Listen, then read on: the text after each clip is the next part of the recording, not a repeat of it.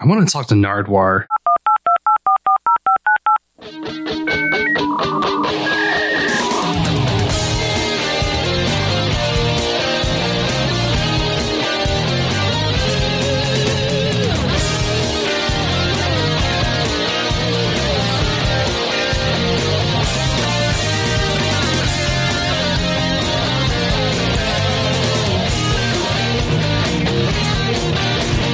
Grumpy old bitch!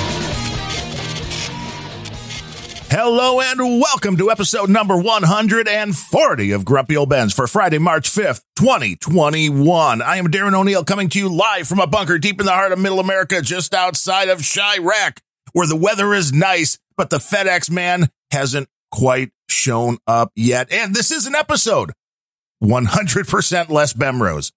That was supposed to be on Monday, but his appointment got pushed up. So people are going to be playing in his mouth with some very sharp objects. So we asked for some experts to step in, and two voices you've heard previously on the show, Boo Burry of Behind the Sch3m3s and Sch3m3s of Bull After Bull. How you guys doing? I guess Boo Burry, Hey. was that not the name of your show? Is it something like that? Yeah. Something like that. It spells Just weird. making me there's- choke on coffee. I mean, there's like numbers in it instead of letters. You're like the Billy Bones Oh yeah, thing. it's Sch3m3s. I mean, it's not bad enough you can't get chicks being a podcaster, but then you have to spell it funny. I don't know how that works. Hey, I don't know about y'all, but I'm showing up to work later today with that post-podcast glow, if you know what I mean. Well, it is. Heyo. It's invigorating when you get a good podcast in the morning or in the afternoon. I mean, it depends where you are. Or late at night. Right. Late at night. Podcasting late at night. Yeah. You guys are the late night podcasters. We've pretty much been doing the early stuff for a while, and it is a completely different vibe. When Blog Talk Radio first started, if you ever used that service, it's interesting. It was one of the first podcasting type things that was available for people to get, free accounts for a while, and then they started charging. But the thing they have with the service that's different is they give you a phone number and a little interface so you could take live calls without giving out your real phone number, which was a whole lot of fun. This is going back over 10 years ago now, I think. And just getting drunk and podcasting and taking calls was a trip. So, I mean, the late night vibe is definitely different, but that's why you get to delve into other more, either illicit topics or more of the, X-Files. There's something out there. A little more mind crimey. Right. Which is where you guys have it all covered. So it's good. I mean, what's the elevator pitch, Boobery, for your show? Dame DeLorean and Sir Spencer had a good one. If you don't get behind the schemes is going to get behind you. That's true. It's just a lot of, New World Order. As it stands now, it's taken a while to get to a format where we're actually like finding topics, getting the research, getting the clips. We were kind of talking about this in the troll room last night with that New Order of Barbarians series of cassette tapes, and we've been going through them. It's classic population control. So as it stands now, I think we're gonna muck around with some a bunch of fucking eugenicists, I guess. Nice. Thomas Huxley. That's coming up next, and part of the X Club. He was a big time supporter, I guess, of Darwin. Called him Darwin's bulldog. So, well, and the eugenics, a lot of people don't realize that a global event that has random people sticking things into your body with a needle, it's ripe for having some theories of the conspiracy, or even not about, because nobody really knows the long-term effects of a lot of this stuff. So no, not at all. And I can see why you'd want to look into that. And I'm sensing there's a commercial out there. Shit's been kind of off the rails here, but I'm sensing Cold Acid Bill Gates reading as Cold Acid, reading as Bill Gates, doing a commercial for his newest app called iGenics, which ties his vaccine. And I don't know, maybe it's low-hanging fruit. It may be. Eugenics. It may be. Because we're all in this together. Yeah, you sound like QAnon, which will get you thrown off of every platform faster than... Hey, I forget which episode it was, but I was explaining it to Malachi because he hadn't really heard anything about it. And I said, yeah, it kind of seems this sort of honeypot setup. It definitely creates this group where the mainstream can point at them. It's like, hey, look at all these crazy fucks. Right. And there's stuff in there. It's one of those situations where they probably sprinkle it with a little bit of truth here and there just to keep the fire alive. But for the most part, they're really just recycling memes, I think is my best explanation.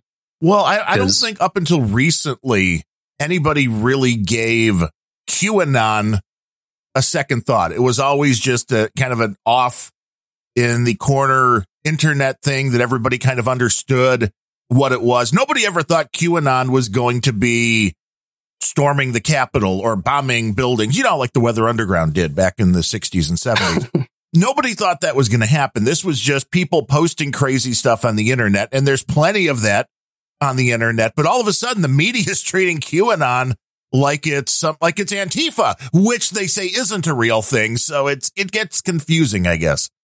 It's tough to keep track of all the narratives, and they cross and pull in opposite directions and conflict with one another. Different streams. I mean, I would ask Spencer what your podcast Bowl After Bowl was about, but obviously you really like bowling. You're shooting. It's about bowls. You're shooting. Going for the turkey. You're going for a strike. You nailed it. I miss bowling. You're doing it in a bowling alley right now. See, that is professional podcasting. You can still smoke in this bowling alley. It's like it's great. That's your podcast engineer's worst nightmare. Like, where are we going to record? In a bowling alley. The clothing optional bowling alley, The clothing to the engineer, they don't smoke. care. It's those the acoustics in here are ridiculous. That's it. It's like everything else doesn't matter. It doesn't matter. There's a lot of meat for these sound waves to bounce off. There is. We got a buzz going in like every sense of that buzz, Podcasting 101. Get rid of all extraneous noises. All right, I'll do it. Whatever turns you on. Yeah. Adam Curry of the No Agenda Show, which is the best damn podcast in the universe. And we hijack the stream that he controls. Well, Void Zero controls it, but we all know that who the puppet master is for Void Zero. And now that I said that, Void will just make me disappear. So it was a joke. He'll snip those strings. It was a joke, Mark. But when we do these shows live Monday and Friday at noon Eastern, noagendastream.com is where you want to go to get the information, get into the chat room, the troll room, so you can have a whole lot of fun. I mean, it's easy to fact check Ryan Bemrose when we're doing the shows. It might be a little harder with Boobery and Sir Spencer here because you guys don't say things quite as crazy. And that's why it's always fun to talk to you guys. Give us a moment. Jesus. We're concrete with our facts, brother. When we come with facts, I mean, were you trying to replace Bemrose? We're not just scrolling Wikipedia here, man. You're not? I thought that is what most podcasters do. And I bless every podcaster out there, man, that does clips, because that's way more work than just turning on the microphone and bloviating. When you have to find clips and clips take ages, edit them and try to make sure they sound good. I mean, there's still, after 1,300 whatever episodes No Agenda's done, there's still times where Adam's playing clips and Dvorak's like, can't hear it, don't understand. No, I was about to say, you can take clips, but then you can also edit them and make them sound good. Is that what you said? Yeah, I think that's the way it's supposed to be done. That's the little extra time involved. Let me get my pen. Audio Engineering 101. Get rid of the background noise and try to enunciate the voice that you're trying to have the message conveyed through to make it clearer. The teeth, the tip of the tongue. Yeah, the tip of the tongue. Let's see. Bemrose said there's a clip for today's show. We don't do clips, Ryan. So go get your teeth fixed Are you clipping his clip? I don't know. There was something about Bemlet had a clip because he was mad that we were talking about Xfinity and how creepy that home service is where they put cameras into your house. I mean, they say it's for home security, but does any normal, right-minded person put cameras inside their house that they don't have full control of? I would be pointing my butthole at that camera at least once a day. Present. I just shit creeps me out. I don't. We've got a pair. I don't remember what brand they are. They legitimately freak me out. But I've heard that we only use them for when we're gone for long periods of time. But they're still plugged in. They're still plugged in. There's probably still on a network of some capacity. You put a little Post-it note over the front of them while you're home. No, that's not a bad idea. Yeah, I mean, there's more than one way to skin a rabbit, baby. I mean, if you have a big fucking rock in front of it, if you have full control of the system, then I get that when you aren't in the home, if nobody's home, why you might want to have cameras pointing inside the house, because when somebody breaks in and starts making a sandwich and sitting down on the couch, you might want to know about that. But otherwise, it's beyond freaky to have anybody monitoring that from a third-party location. And it was definitely weird with and then we'll store all of that for a week. So I don't have trust in a company, whether it's Xfinity or ADT or any of those, that this stuff is not going to be in the wrong hands at some point, because there's so many hacks lately. There's so many companies who you thought should be good at security and just aren't, that have had problems. It's like, no, the less you give them of that category, the better. Although, they deserve what they get for some people. I mean, there's a reason most people aren't flocking to the nude beaches, because the people that are there, you don't want to see nude. And that may be the same case. Speak for yourself. Speak for yourself, man. I was going to say, no, so I mean, if you go, I mean, you really want to see the 400-pound guy in, just strutting around in all of his glory. You want to see that? I've never seen a 400-pound guy strut ever. I think it would be one of those things for me. I got to see it before I can really settle one way or the other. Yeah, that's the thing. It's not so much that I want to see it as much that there's a lack of me not wanting to see it. Mama always said try something one time. Very open to new experiences, man, and old experiences sometimes, depending on which experience it is. Some are new, some are old. One old experience that will no longer be happening in Washington, because, I mean, not the state of Washington, but in Washington, D.C. The football team that was formerly known as the Washington Redskins, which is now just like the Washington Football Club or something. They never did come up with a name, did they? Football team. That's what they went with for the last season. Washington football team. So all season, guys just apologizing. The Redskins, football team. Yes, the football team in Washington. I mean, that makes me want to go and just buy so much merchandise. It just says Washington football team. Wow, you guys put a lot of time and effort into the marketing of that, but they're making even further changes for the upcoming season. No more cheerleaders. No, has been a staple. Yeah. No more cheerleaders in Washington. Instead, they want to be more inclusive. So they're going to have a co-ed dance squad instead. And I call bullshit, because if you really wanted to be inclusive, you'd have women on the team, not just on the sidelines then. If you really want to, if you're so concerned that the cheerleading squad didn't have any men in it and that was a problem, then why aren't you concerned that your team doesn't have any women on it? I want to know. I'm pretty sure that's misogynist. Like how many women they're just kicking out of jobs and replacing with men? Like, that is one of the sides of this whole thing that incredible. They don't understand as far as the reactions that are going to have. This call for we want equity is not one that treats everybody equally. I mean, in fact, it's set up to not treat people equally, to choose them based upon factors well beyond, are they the best person for the job? It becomes, oh, do you have the right genitalia? Oh, is your skin the right color? Rather than, oh, let's do a tryout and see if you can actually perform the job.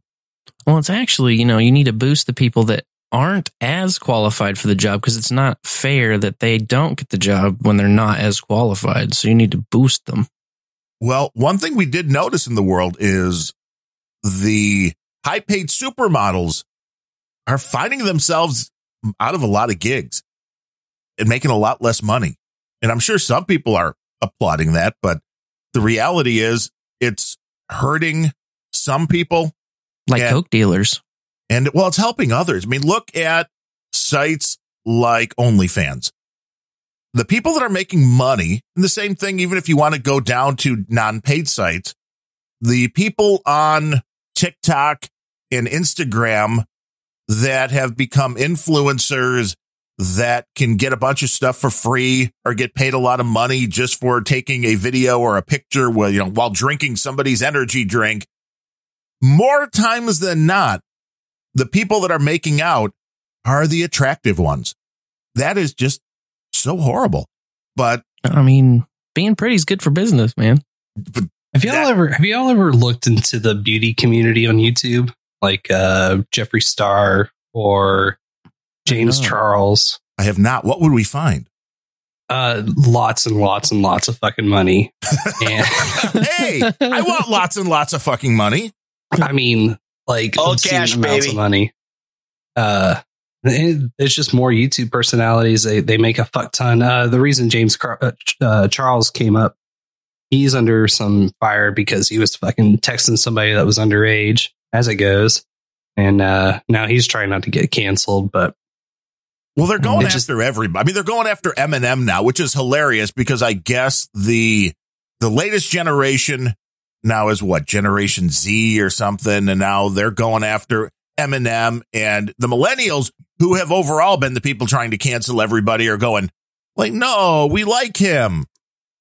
It's a little confusing trying to figure out what people want to, how far they want to go back in somebody's past. It's like the Dr. Seuss thing. There's no question in the world that Dr. Seuss was a racist early on in his career. There's evidence of it. There were drawings that he did, but people change, and it seems he did. And does that mean you have to cancel every bit of work he's ever done? Well, and you have to also appreciate a little bit of context. When Dr. Seuss draws a cartoon that is racist towards the Japanese in 1942. Now, why on earth would Dr. Seuss draw a cartoon that's racist against the Japanese in 1942? Was there something going on in 1942? There must have been some reason why there was a lot of animosity towards the Japanese here in America in 1942. Does anybody want to chime in on that? No, I don't know. I mean, I can't think of anything.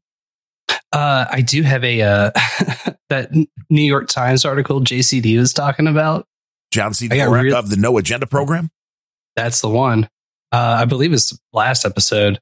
But Japanese began evacuation trek from the New York Times.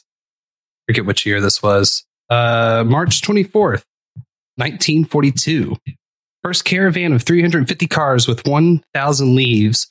Los Angeles for Owens River Valley. Good humor prevails. Jesus Christ.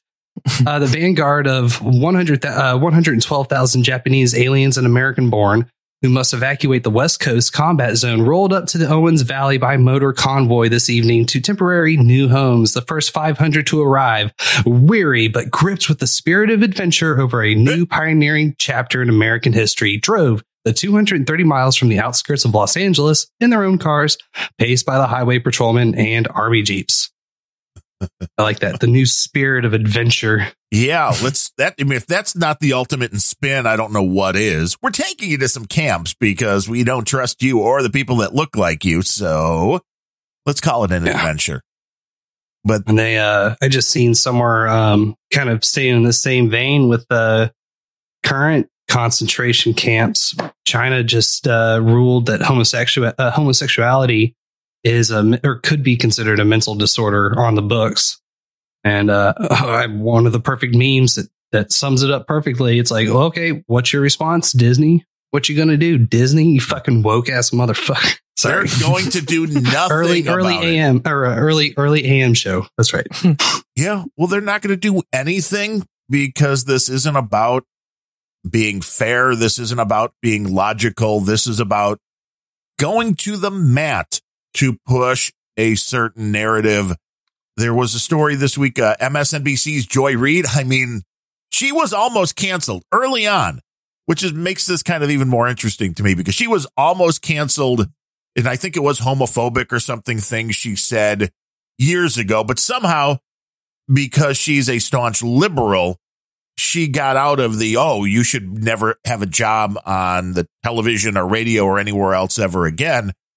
But in response to the concept that Biden's border policies are helping spread COVID-19, she called that absurdly racist. And there's nothing racist about it. There's people coming in that you have no control over from another country where the COVID disease is spreading. You're not testing anybody coming in. So they're carrying the disease in because people are still sick with this. The vaccines, which you can have a whole show on to begin with, but that's not really going on as much, I guess, in Mexico. So there's a lot of sick people coming in, and it's not racist to say they're spreading disease. It's because they're coming from an area that is highly concentrated with the disease. There were states that were intentionally keeping people out from other states. So when that was happening, then if you were like, oh, this is New York saying we're not going to let anybody into New York or they're going to have to go into quarantine for 2 weeks if they come from Florida. Well, is that Floridaist? I mean, is that what is if this is racist, then that was something. It makes about as much sense as Chaz or Chop showing up and immediately installing barricades and border patrol. Yeah, it's all just one giant joke. It is. It's a lot of it is for show. I don't believe for a minute that the House, which of course still run by Nancy Pelosi, who's the greatest Speaker of the House in our lifetimes, I believe, that really thought they were going to be attacked yesterday because it was March 4th, which was the inauguration day from years past. And there was Can I just say there for a second, for that whole gag about the inauguration, yes. I legit thought that you were making fun of Bo Biden the entire time. I should have just run with that. It would have been way better. But I mean, it works. Once you become the meme, that's okay.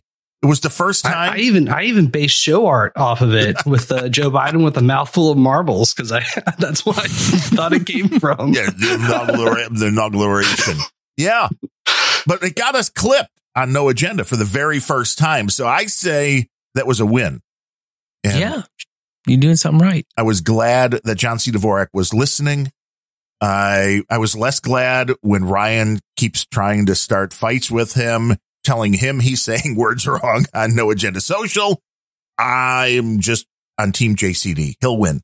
He has a mightier microphone, if you will, and pen or a computer or whatever it is. But the concept that there was going to be this big riot or this big attack from homegrown white terrorists who, all of us, I think that we would all be included, was QAnon was going to rise up and attack the House of Representatives. That's what Nancy Pelosi believed.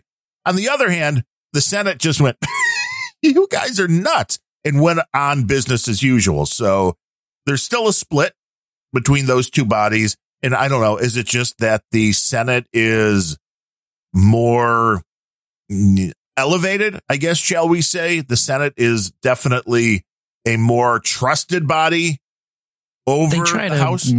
Carry a little more dignity or pretend they have more dignity. Pretend, perhaps, but at least they try. I think there must just be too many intelligence agencies with too many plots going on at the same time that they're crisscrossing.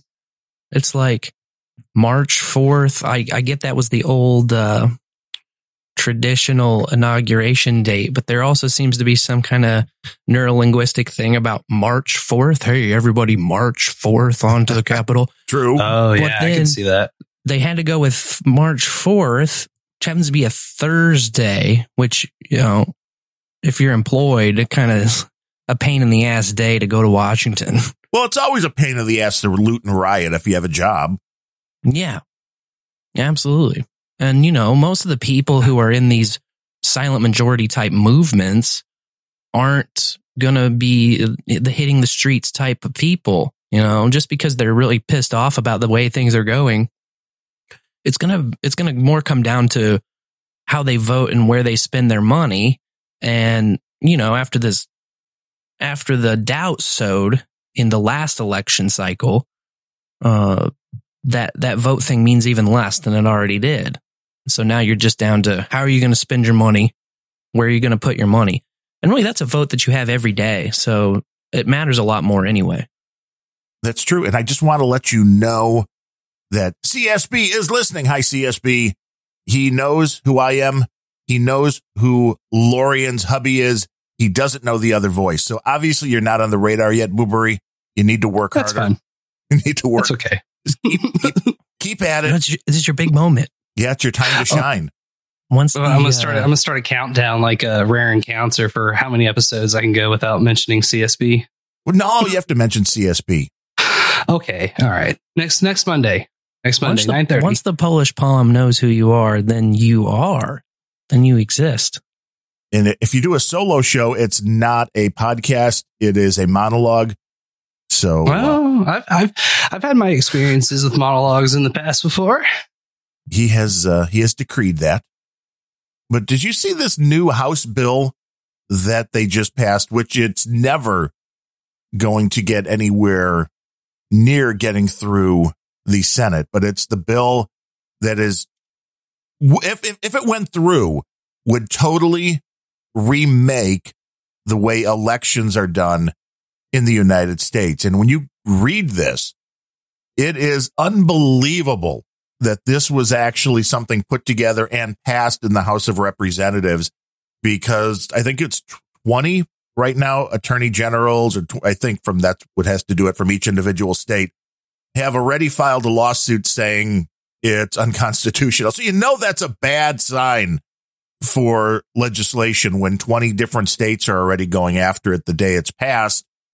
But they want to do all sorts of crazy things, like no restriction on the mail-in voting. They want no restriction on having to show any ID. And I don't know if we've ever had that conversation on Grumpy Old Benz. We probably did, as far as showing ID or not for the purpose of voting. And everybody that's crying that this is so very racist and unfair, even if you point out to them, it's like, okay, let's see. The two countries that border the United States, Mexico and Canada, you know what they both have? You have to show your ID when you vote. It's one of the most ludicrous arguments and items that they keep pushing. I mean, you have to show ID to buy a copy of Halo. I had to show ID.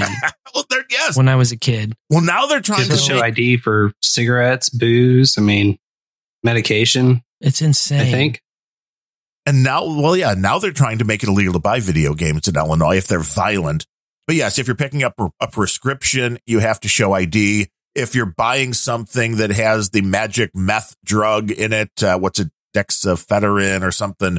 Wait, there's a magic meth drug? Yeah, that they used to make meth. Are you holding out on me, Darren O'Neill? Yeah, that's what they... Crank it up. If you want to buy these pills, you know, these basic sinus pills, you have to show ID because, well, they could be used in the making of meth. Ooh, so scary. It's like this you need ID for, but voting, no.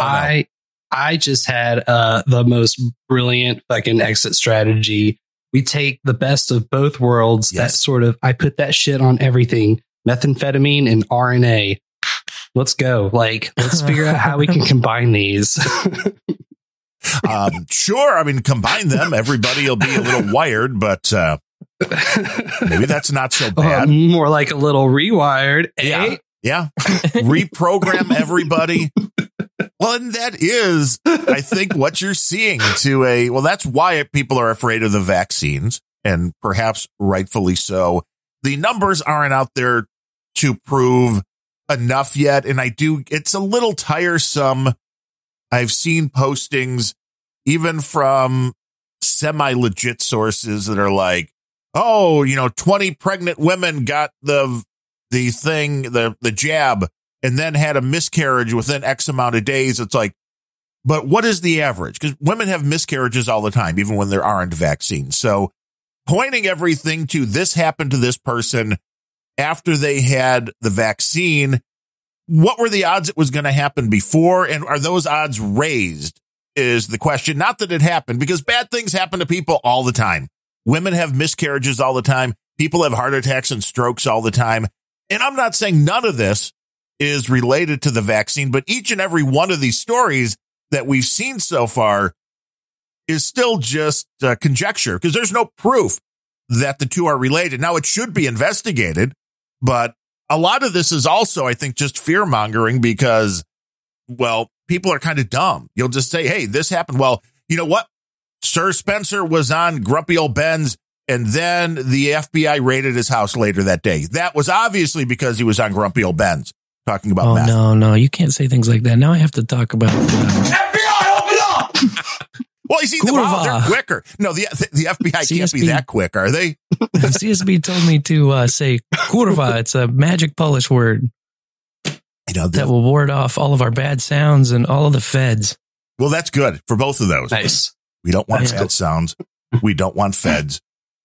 But that's what's posing as news right now. And a lot of it is social media, and people want to make the connections, which is maybe why QAnon has gotten more popular, because people are more apt to buy into a lot of this stuff because they're at home and things have radically changed over the last year. And there's a lot of questions to be asked. What's to stop it from going the other direction, where they've been sitting at a home mass consuming M5M? They're like, no, there could never be any correlation. There's absolutely, without any shred of hesitancy, there's no connection between getting injured and taking this medical device or vaccine, I guess. I don't know. I've been listening to a lot of Robert Kennedy lately.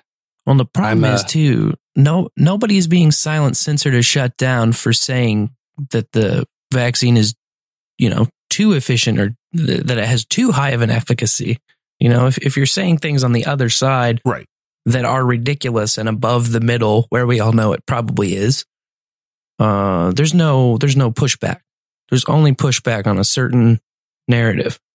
Right. Yeah, pushback from on one side, and that it goes across all these fucking topics, and it manifests in that QAnon side too. It's all just fucking further and further division. I just think with the vaccines, like, we might not be able to tell in the immediate if there is any connection or not between miscarriages and taking this vaccine, but who's to say what's going to happen 2-3 generations down the line, especially if they start promoting the idea of multiple injections every year.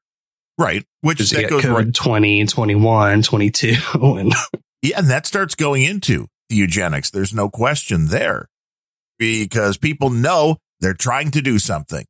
There's a certain amount of people that want to do this, and this is a perfect opening of the door, because the media, the most telling thing recently is the fact that the cases of COVID fell off a cliff for whatever reason.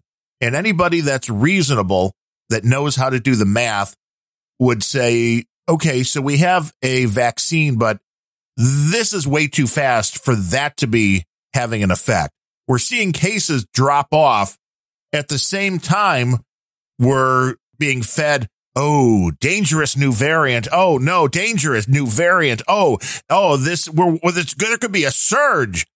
Rather than reporting that the numbers are down, the news media is still pumping it in the other direction. And who's to prevent them from saying that people that do get severely injured, people that do die from taking these shots, what's to say that they're going to relabel it as variant cases? and they could. There's no reason they wouldn't. That's just like that's definitely it's a kind of a defeatist attitude, maybe, but that seems to be the most logical step they take for me, because I don't think that they're going to be able to shove this sort of shit under the rug just based on how many people have been posting fucking pictures of their vaccine cards, their vaccination cards. And that is something that seems to be, I mean, it was predicted on No Agenda pretty early on. And it's interesting to see the amount of countries that have jumped on a system like this, which, you're free. If you don't have to take the vaccine, but if you do, then you'll be able to go back to eating at a restaurant or going to a concert or going to a movie or getting on an airplane or a Greyhound bus. Without that, well, they could tell you no to all of these things. So we're not going to force you to get the vaccine, but if you don't, there's going to be drastic things that will happen to your life in a negative Tell way. me about it. And well, this is exactly, I remember when I first start watching or listening to Glenn Beck, which I know, crazy conspiracy clown, everybody says, he was pushing the thing because it was Obama at the time. Cass Sunstein was the head of something. And he was talking about they're not going to make this stuff illegal. They're just going to make it really expensive or really inconvenient. So we've seen that happen, too. One of the things he pointed out was, well, they're not going to make sugar illegal, but it's going to cost you $20 to buy a big gulp. And we saw New York tried to limit sugar drinks to like 6 ounces or 8 ounces of servings or something. If you went into a gas station, there's some crazy stuff that has been tried, and it's not, the laws aren't going to change, but we'll just push you in that other direction. Then gas prices going sky high, also going to push you towards electric vehicles, going to push you towards working from home, going to push you towards not traveling. It's pretty insidious when you really look at it all. Yeah. Well, it's wild when the system is this big and the control mechanisms are that entrenched that you're absolutely right. They don't have to ban anything outright. They just have to, slightly pull this lever and tug this string a little bit, change a little bit of inputs, rearrange the algorithms. And then at that point, it's just a numbers game. It's just a numbers game, We're like, we're just gonna get.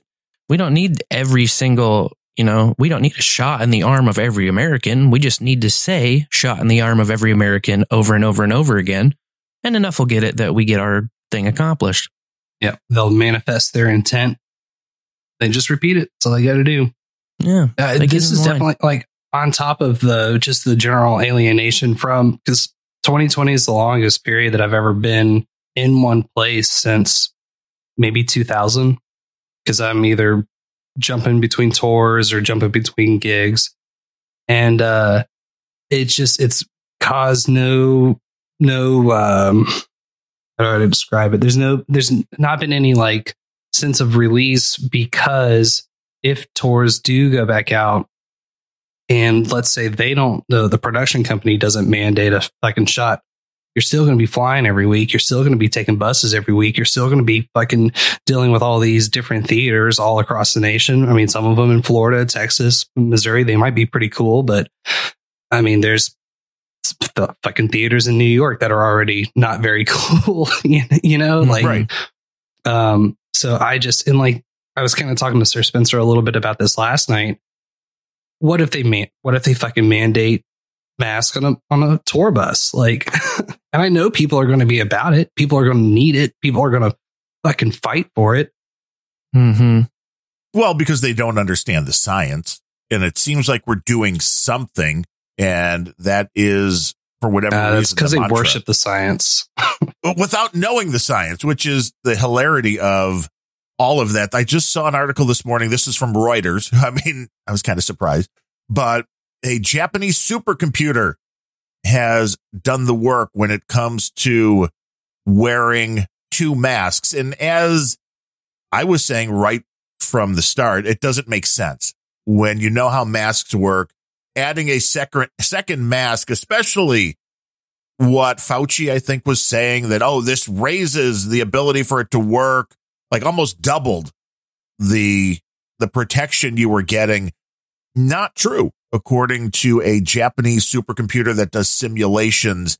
And it said using a single surgical type mask made of non-woven material, it had an 85% effectiveness at blocking particles when it was worn tightly around the nose and face, which makes sense. If you added a polyurethane mask on top of that, only boosted it slightly from 85 to 89. But wearing two non-woven masks, it says, not useful because air resistance builds up, which actually causes then leakage around the edges of the mask because it's not a seal. So when you breathe in, if the two masks are too thick, which they are, that it's easier for air. This is the path of least resistance. The air is going to come in from the corners of the mask, which isn't going to be filtered at all. The researchers led by a guy named Makoto Tsukaibara. Wow. Yeah, Japanese. I'm not good at Japanese. Said the performance of double masking simply does not add up. So why is that being pushed? I don't understand. I mean, you could say you think people like Fauci are stupid, and maybe they are, but this seems to me just to be another kick in the nads, really, that, oh, this is still there and it's dangerous. So you have to do everything you can, including now wear two masks because they know they don't really do anything. We have enough data already to compare something like California and Florida and say two completely different states that did things two completely different ways as far as being locked down and not, where California was totally locked down, Florida way more lax, and comparing the population sizes and everything, the numbers are so close that there's almost no difference between the two ways they dealt with it. So why are lockdowns still being pushed? Again, that's where we go into the behind the schemes to find out the nefariousness of it. Exactly. Those schemes are getting behind us all. They're scheming. Oh yeah. Yeah, it's like, hey, it's kind of fun going finding that clip of the I forget which agency he was a part of. He was like, yeah, my daughter created this fucking lockdown model for a high school science fair. It sounds really cool. We're going to do it. We can all jump on that. This had never been done before.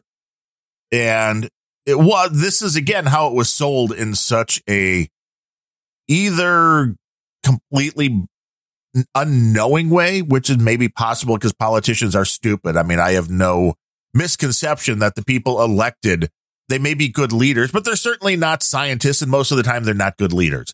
Mm-hmm. So when it comes down to big deadly virus, I get why everybody panics and has a knee-jerk reaction. And I think a lot of them did believe, 14 days to flatten the curve. And you're now a year later and they're like, well, lockdowns are still working.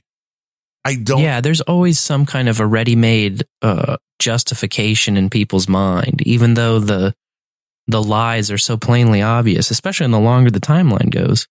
How many times have they lied to us about the timeline? And now like Fauci says, well, syndrome. Maybe by Christmas. Well, you know what maybe by Christmas means if we started out with definitely just 14 days. Right. It's, this is going to be forever. If they have their way, this is going to be forever. And it's because it's good for business. This is one thing that's also been proven. Certain business. Well, right. With that, the business that it's good for is pharma and media. Because media, this story, like Donald Trump, has driven people to watch the nightly news. I mean, this is the reason why when this first started, was doing like an hour plus news conference every day that everybody was covering. This was big news, and this was making the media corporations a lot of money. And now Trump's gone, and Joe Biden, has anybody noticed he's hiding? Total snooze fest. I mean, you can't even have a water cooler talk about that guy. It doesn't last more than 4 minutes. Because there's nothing to say. He's not there. There's nothing to say. It's just so painful. And he's not out in public, which right off the bat should be a concern. And the media is never going to ask because they're in on we just want Biden here. At this point, I do feel like Biden is nothing more than a puppet with Susan Rice and Barack Obama's hands up his ass. That's kind of the way it feels like. And this is why he's not taking any direct questions from the media. And when he does, it seems like they are pre-chosen people to ask. And the questions have probably been gone over because Joe is not mentally there, which is, I don't care if you like Trump or hated Trump. I don't care if you're a Republican or a Democrat. The fact that Joe Biden doesn't seem to be mentally competent to just be a normal dude at his age, living his life. The fact that he doesn't seem like, I don't have the trust that he could get up in the morning and make it through a normal day without some kind of help. The fact that he's leading the United States and the leader of the free world is very concerning. Well, there's just, I mean, you can tell a leader by the people following them. That's the whole etymology of leader. You have a leader and then you have followers. And Biden isn't leading anybody. He's being led. And Progo pointed it out in the chat that, I don't know if you saw that clip this week of where he's at the end of the real short conference or gaggle or whatever he's doing. And he's like, well, I'll take your questions or whatever you want me to do. And then they just cut the feed. Right. Yeah. Well, you said, I'll take your question if that's what I'm supposed to do, Nance. Yeah. Something it's not like that. Really clear who he's like reaching out to of like I'll do whatever you tell me to do as always. Like, it's like, you're the president, dude. You tell them what to do. I'll try to read the card you hand me. This is interesting. I got some news coming in here. They've released Joe Biden's morning schedule. Number 1 on the list, it says wake up. Number 2, it says take a shit. Number 3, oh, interesting, get out of bed. In that order, yes.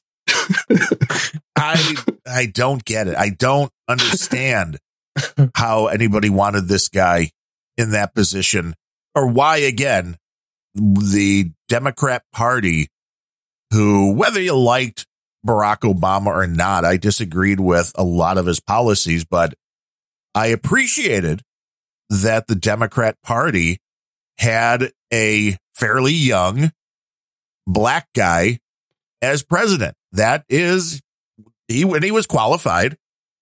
There's nobody that can tell you he's not. He's a very smart guy. What happened? Why did we go back to Hillary and Biden after Barack Obama? Well, I don't think. Okay, so the way that I look at it, the last time that we had a president that wasn't associated with the Bush dynasty would have been Carter. Trump was a small breakaway from that. Whether it was intentional or not, whether he was placed just like Joe Biden was or not, I don't know. I'd like to think that he wasn't. There's ways that this election was handled that I can't help but question. Maybe Trump was just used as a deliberate accelerant. I don't know. But what I do know, he's not associated. He's not part of that gang. He might be his own gang. He might be part of the military industrial complex gang. I don't know. But he's not fucking Reagan and George Sr. Satan himself. He's not Satan himself and Bill Clinton. You know, they're running drugs together. Or it's not Bill Clinton and Senior's son, Junior. It's not Junior and fucking Obama, who I tend to believe Mo. I think Obama was raised as a CIA asset. I don't think that's outside the realm of possibilities. And then turn around, you got fucking Clinton, Bill's wife, and then now it's Biden, the former VP. I just, all these motherfuckers are part of the same neoliberal cult. It just seemed like maybe the corruption stack got too high where, like, when blackmail piles up over a matter of decades and decades. Oh, yeah. And these people are still alive. Then, Biden, it seemed in the primary, like at some point he just pulled the seniority behind the schemes and said, no, goddammit, like we have all of this stuff. This is how it works. It's my turn. And I'm the primary winner. And it's weird how everybody, folded back behind him. And then it's also strange how for the VP, they trot out Kamala Harris, who, just checks just checks the ambiguous color card, but was wildly unpopular in the Democratic primaries, was wildly unpopular with the left, progressive activists like the street commies. She's wildly unpopular with all of those, but why did they pick her? Did they realize their mistake of all of our people that we're passing the torch to are ridiculously old and decrepit. We need somebody just super young, but still just as compromised. Well, Biden talked himself into the corner with, I'm going to pick a woman of color as my vice president, and the people you can choose from are not the hugest of pools to choose from right there. But just to play devil's advocate, I mean, just because you made a promise doesn't necessarily mean there's going to be any consequences if you don't keep that promise. You can look at anywhere else in the administration. You can look at your $2,000 check that's going to come. Yeah, tomorrow. If you vote for these 2 senators in Georgia, those checks will be written tomorrow. That sounds like a bribe. No, that's what I said. I'm like, how isn't that election interference? Promising money that you're buying votes. I still go along with that as well, but because rules only apply to us, the slaves. They do not apply to anybody they don't even apply to the puppets of the people in charge. Now, I do like the conspiracy theory. If you go by all elections are fixed and they just let you vote, but it's meaningless, then the Trump winning, whether he was a part of it or not, and I would bet he was not, because I think I lean more towards that than anything, but I don't think he's that good of an actor. But I see the ability now, if they were going to be like, okay, you know what, we need to really push this country towards socialism. We need to do some really crazy stuff really fast. So let's let Trump have this, and from day one be pounding this stuff. So by the time the next guy gets in, then maybe they knew it was Biden, maybe not, but whoever their next guy gets in 4 years, going to be able to do the craziest stuff because we're going to be saving everybody from the disaster that was Donald Trump. And I can see that. And then you really have to say they knew COVID was coming at that point too, but because without COVID, I don't think you can do this. In one of the searches I had found, Build Back Better went back to the mid 2000s, and they had found it associated with Bill Clinton. So I think a good chunk of this has been on the table for a while. I don't doubt that. And the news today was a black unemployment rate continues to rise despite declines for all other groups. So now I guess Biden must be racist because black unemployment's going up, but unemployment for all other groups are going down. Why is that? I meant to bring this up earlier, and I don't have it clipped because I'm not prepared. But we don't do clips. Clips are for wimps. The Theo Von episode with RFK Jr. It's just after the halfway mark, but he's talking about a study from the late 90s where they were able to correlate a 1% rise to a certain amount of deaths in unemployment. So let's say the unemployment rose to 3% or whatever from 1%.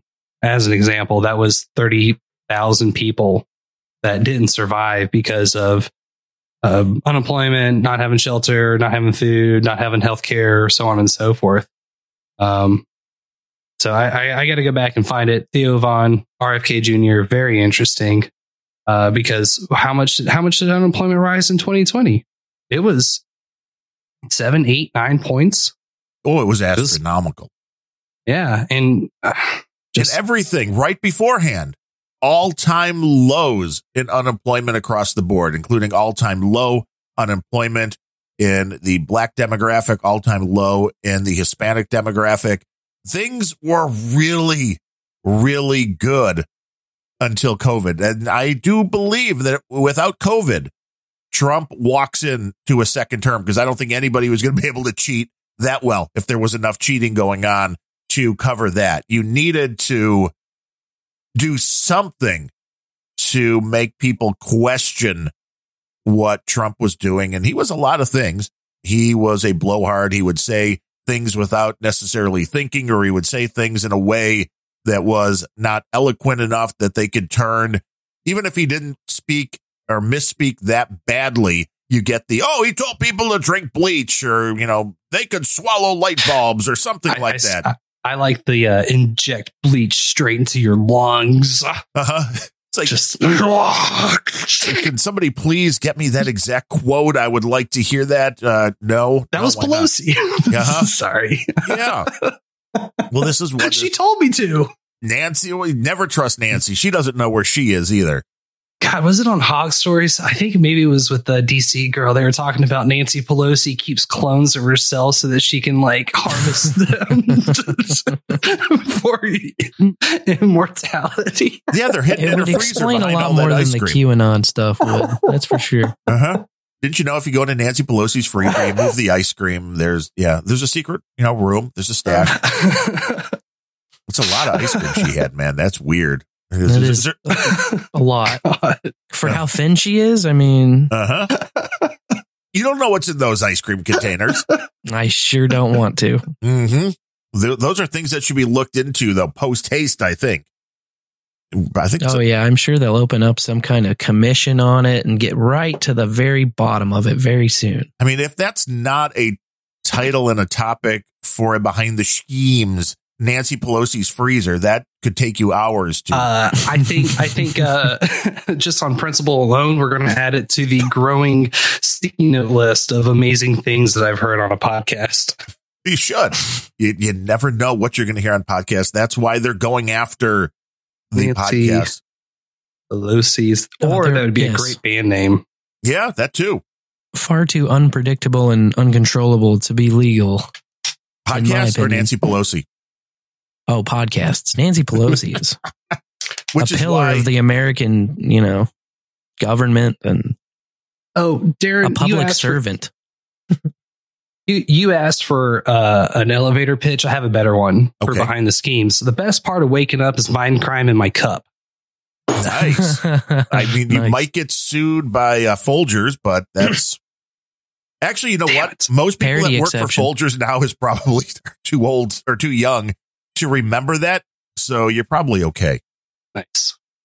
You're probably okay. It's and there's parody. So that too, although a lot of people don't understand the fair use and parody, which is why you get back into the copyright concept. And I mean, how big of a percentage of your audience, Darren, is the legal team at Folgers? You would hope not. I mean, although we welcome everybody. And if they want to send some free coffee, although Folgers is kind of crap. They're all sitting in some cube farm right now with their phone on. With a podcast is talking about us. A podcast is talking about us. Airwaves. Can we get them for that? Can we get them for that? We have to wait until they actually publish it. And then, we can get them for that. We can get them. We're going to get the fuck out of them. If they sing the melody. So good. Yeah, the melody will get you. The best part of waking up is Folgers in my cup. Everybody now remembers we're that sued, don't you? Yeah. Now we're sued.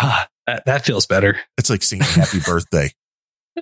I couldn't go to work with a clear conscience of not pulling some sort of chicanery before work. You have to. Oof. It's the only way. You ever drink that shit though, Folgers? Oh my goodness! No, it's not good. even the no brand Meyer, whatever they sell is better than that. But everybody has their own taste. I mean, Bemrose, he's a coffee snob. He can tell you all about the coffee. In Seattle, I guess you have to. I know too much about coffee. See, I was a roaster for a while here locally. Oh, well, then you really know. And once you know, you can't unknow it. That's the problem. So when you taste it, then you're like, oh man, somebody did. You can taste the oppression in Folgers. You can taste the exploitation. Is it a good flavor though? I mean. Oh no. You want? I'd rather drink coffee. that monkey shit coffee, that Capiloa, whatever it's called. Well, yeah, it's like the one goat's poop out or something, isn't it? Yeah, I think it's a jungle cat, a certain jungle cat indigenous to Indonesia. I just want to know who originally figured out that was a thing to do. I can tell you. Oh, good. Tell us about it. Tell us some coffee history, something Ryan Bemrose has never brought. That's why we have Spencer here. the way it originated was the people who harvested the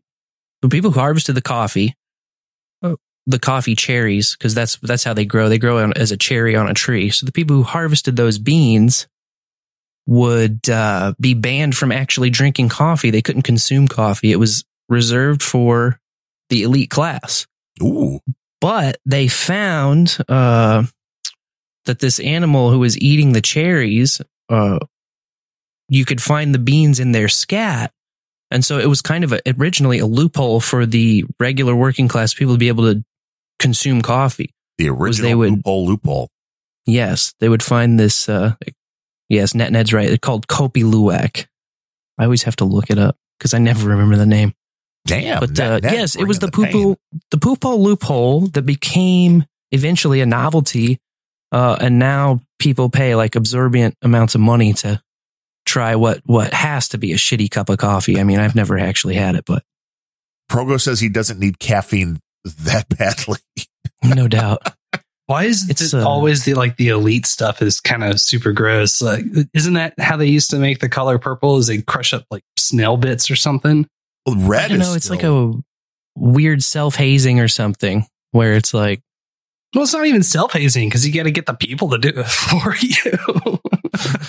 I don't know. I don't understand it, man. I'll never understand the elite. I will never be in touch with them. It's rare, so it must be good. Yeah. Like caviar. Have you ever had caviar? No. No, I like myself too much. I've tried it one time and it was fucking disgusting. It's like salty jelly. Only like there's no words I can describe the saltiness of it because caviar, one bite of it is the saltiest thing I've ever tasted. Wow. And I've tasted salt, just plain table salt. Caviar is somehow saltier than if you fucking lick the salt off of a salted pretzel. I don't know how they do it. Too about licking the ocean.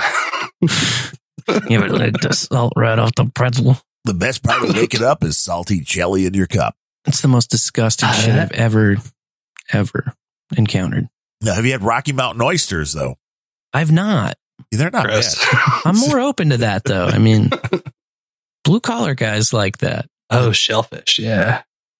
Yeah, shellfish, sure. Oysters are a little snotty, but if you do the whole horseradish thing with the cocktail sauce, with the little lemon and a cracker and the whole preparation, they're actually quite good. Yeah, but Rocky Mountain oysters are better. Rocky Mountain oysters, we all know it's bull balls. Yeah. You got to be fried up. They got to be thinly sliced, breaded. You do that. But gator bits are good too. I mean, if you just want to go to an animal that seems weird. That I've had. Gator nuggets. Yeah. Delicious. A little tough, but. Had kangaroo jerky in Australia. Good day. Tasted like jerky. Well, yeah, all jerky tastes like jerky. It doesn't matter what it's made out of. It's jerky. Yeah, I guess I actually have no idea if it was actually made of kangaroo or not. They just give you like rabbit jerky and like, oh yeah, it's kangaroo, mate. Yeah. An American. All right. I would say it's koalas. Whatever works. But whatever the market will bear. I don't know when the political system here can get back to a system that people actually trust.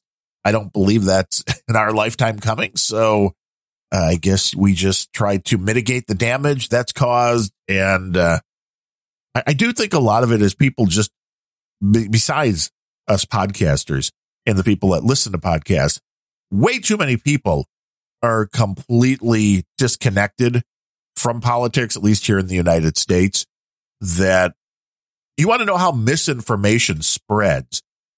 It's because people don't pay any attention whatsoever. And the one person you hear stuff from, you're probably going to believe it.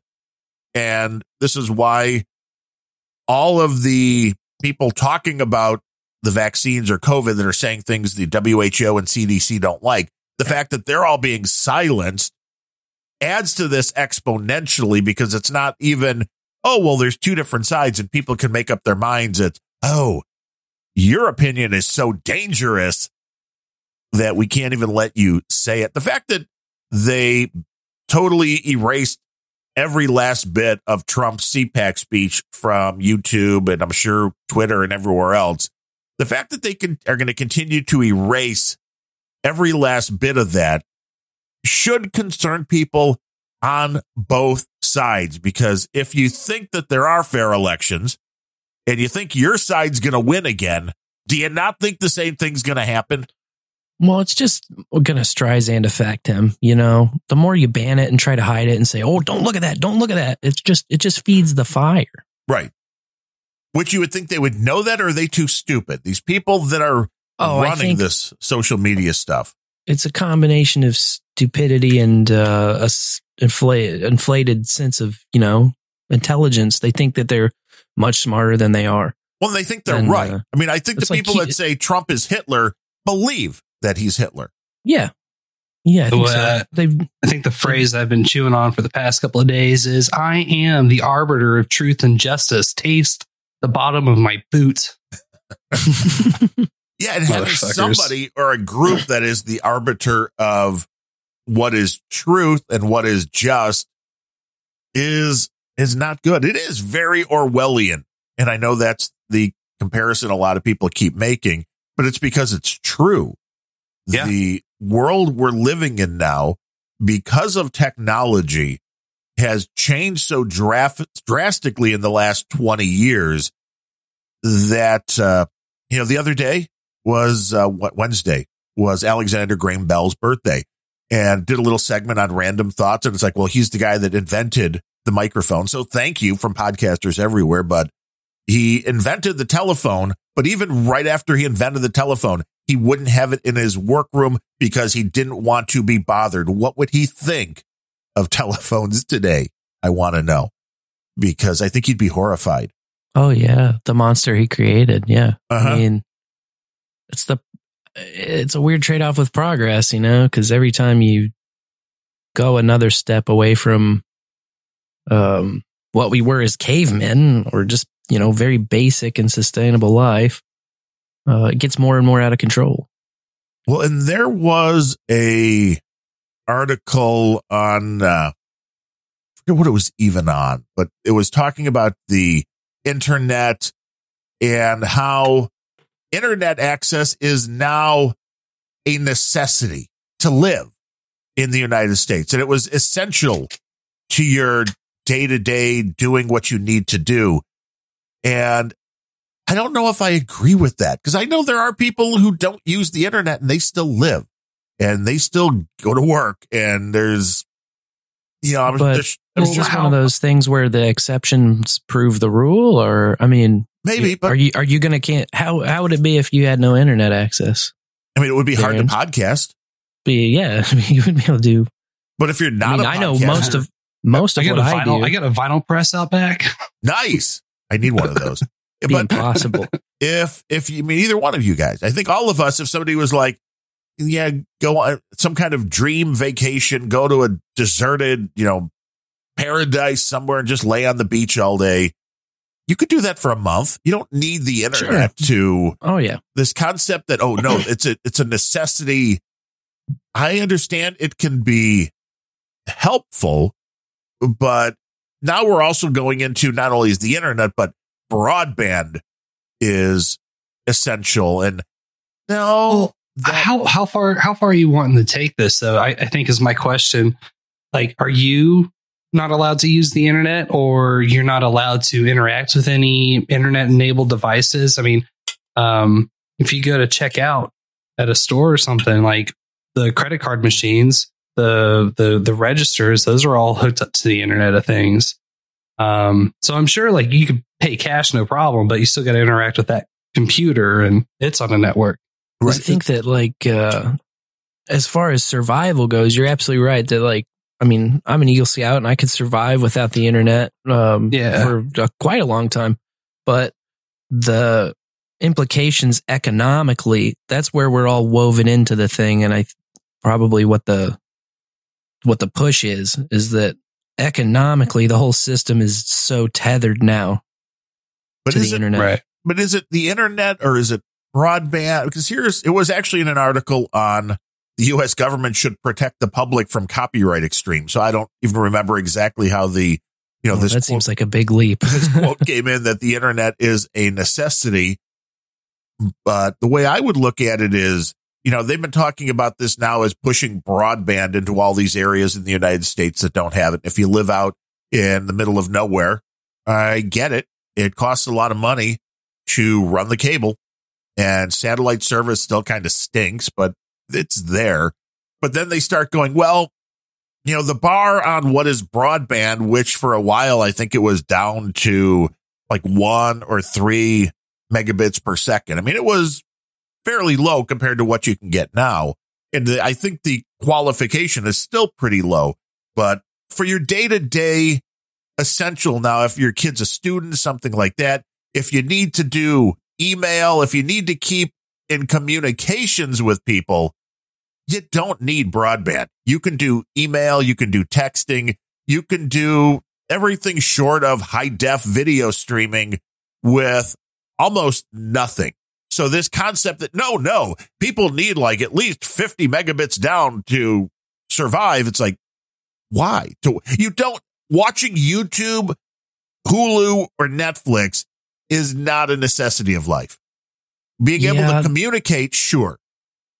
That's another Pandora's box issue. Just like, studying and drinking good coffee. Once you've tasted it, I mean, I just ran a speedtest.net test while we were talking and while we're all connected. And I'm getting 937 megs down and 937 megs up a second. And I really want to move into the woods, but for me, it's going to be really, really hard to leave those type of speeds, Yeah, that's the download. It's just because but that upload, I'd love that upload. Oh, the upload's super nice because I do post and push and stream, and I'm putting a lot up sometimes. So. Well, you could stream to like 8,000 different streaming services at once. Video. Oh, yeah. I mean, there's a lot of room left there. You got the pipes. But now they're giving people money back for their broadband bill. And this is where the country is quickly sliding into the socialist mindset is, well, these underprivileged families, they can't afford the internet. So we're going to just give them, $50 back towards their bill. And for certain people, I'm fine with that. I mean, there are people that need a helping hand, and there are people that need help getting on their feet. But these are usually the folks that have the latest iPhone and are spending $200 a month on their cell packages. But, we should give them free internet to their house. I mean, I think there should be some qualifications you have to make before you're getting the handout. Definitely. Well, that's the big problem. I think that we could have like an interesting and discussing a nuanced discussion about what is the need for internet and how much do you really need it. But then when you bring up, well, the government should provide the needs, that's where you lose me. Yes. Because that's not really the purpose of the government, is to fulfill everyone's needs, even if they are needs. Because somebody else is paying for that. And then who gets to decide, who's eligible and then what money, it's a slippery slope. It's that, it's the basis of Marxism, where it's like, from each according to his ability to each according to his need. Well, then you either have bureaucrats sitting in some office deciding who's got abilities and who's got needs. You also have just everyday regular people who are incentivized to decrease their abilities and increase their needs, which is just a terrible way to run a society. It collapses super fast. It's like a feedback loop. Yeah. It's just not sustainable. It eats itself just based on that one. And that's the core tenet of the entire Marxist and, socialist mind thought are those two things, which sounds so right and so true and so nice, but then put into practice, it immediately falls apart. And that's why it never works. Which is why you get so many people that will call for it, though. Oh, yeah. Well, it's nice to, oh, Christ, all my needs would be provided and I would only be asked what I'm able to do. That sounds like I don't know, what's the word? Utopia? Yes. Guys, I gotta figure it out this time, man. It's going to work. It's going to work. Trust the plan, man. It's the plan. Nobody's ever done it right. And that is what they keep saying. We've never had the real equality. And that's the problem. I don't 100 think million people later. Yes. Well, yeah, I don't think people get that. It's not everybody's going to get to be the richest of the rich.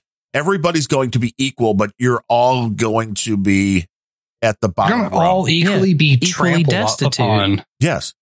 All be destitute. You're not everybody's going to have the latest iPhone or Samsung phone. Not everybody's going to have gigabit up and down. Not everybody. No, everybody's going to have crap. But then you know what? Equity. Congratulations. We did it, guys. Yes. We're all fucked just as much.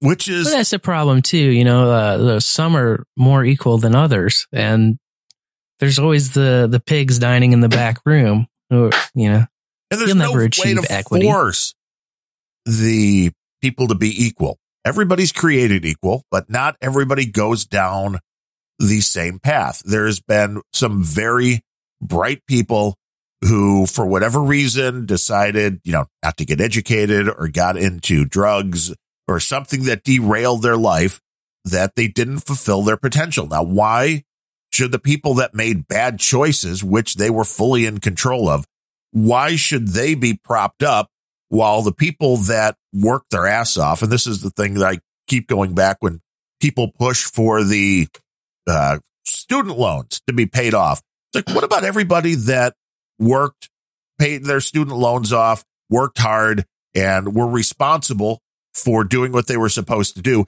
Why do you want to actually promote the behavior of doing bad things, to doing, fiscally irresponsible things? It doesn't make sense unless you're trying to crash the system. Well, that's what I did right at the end of 2019. I finished paying off my student loans. Woo! Congratulations. Put them in the grave. And it felt good. Yeah. It was an accomplishment. Yeah. And I did pretty good as far as like keeping the amount of debt amassed low. I just took forever paying it off. But yeah, I'm not.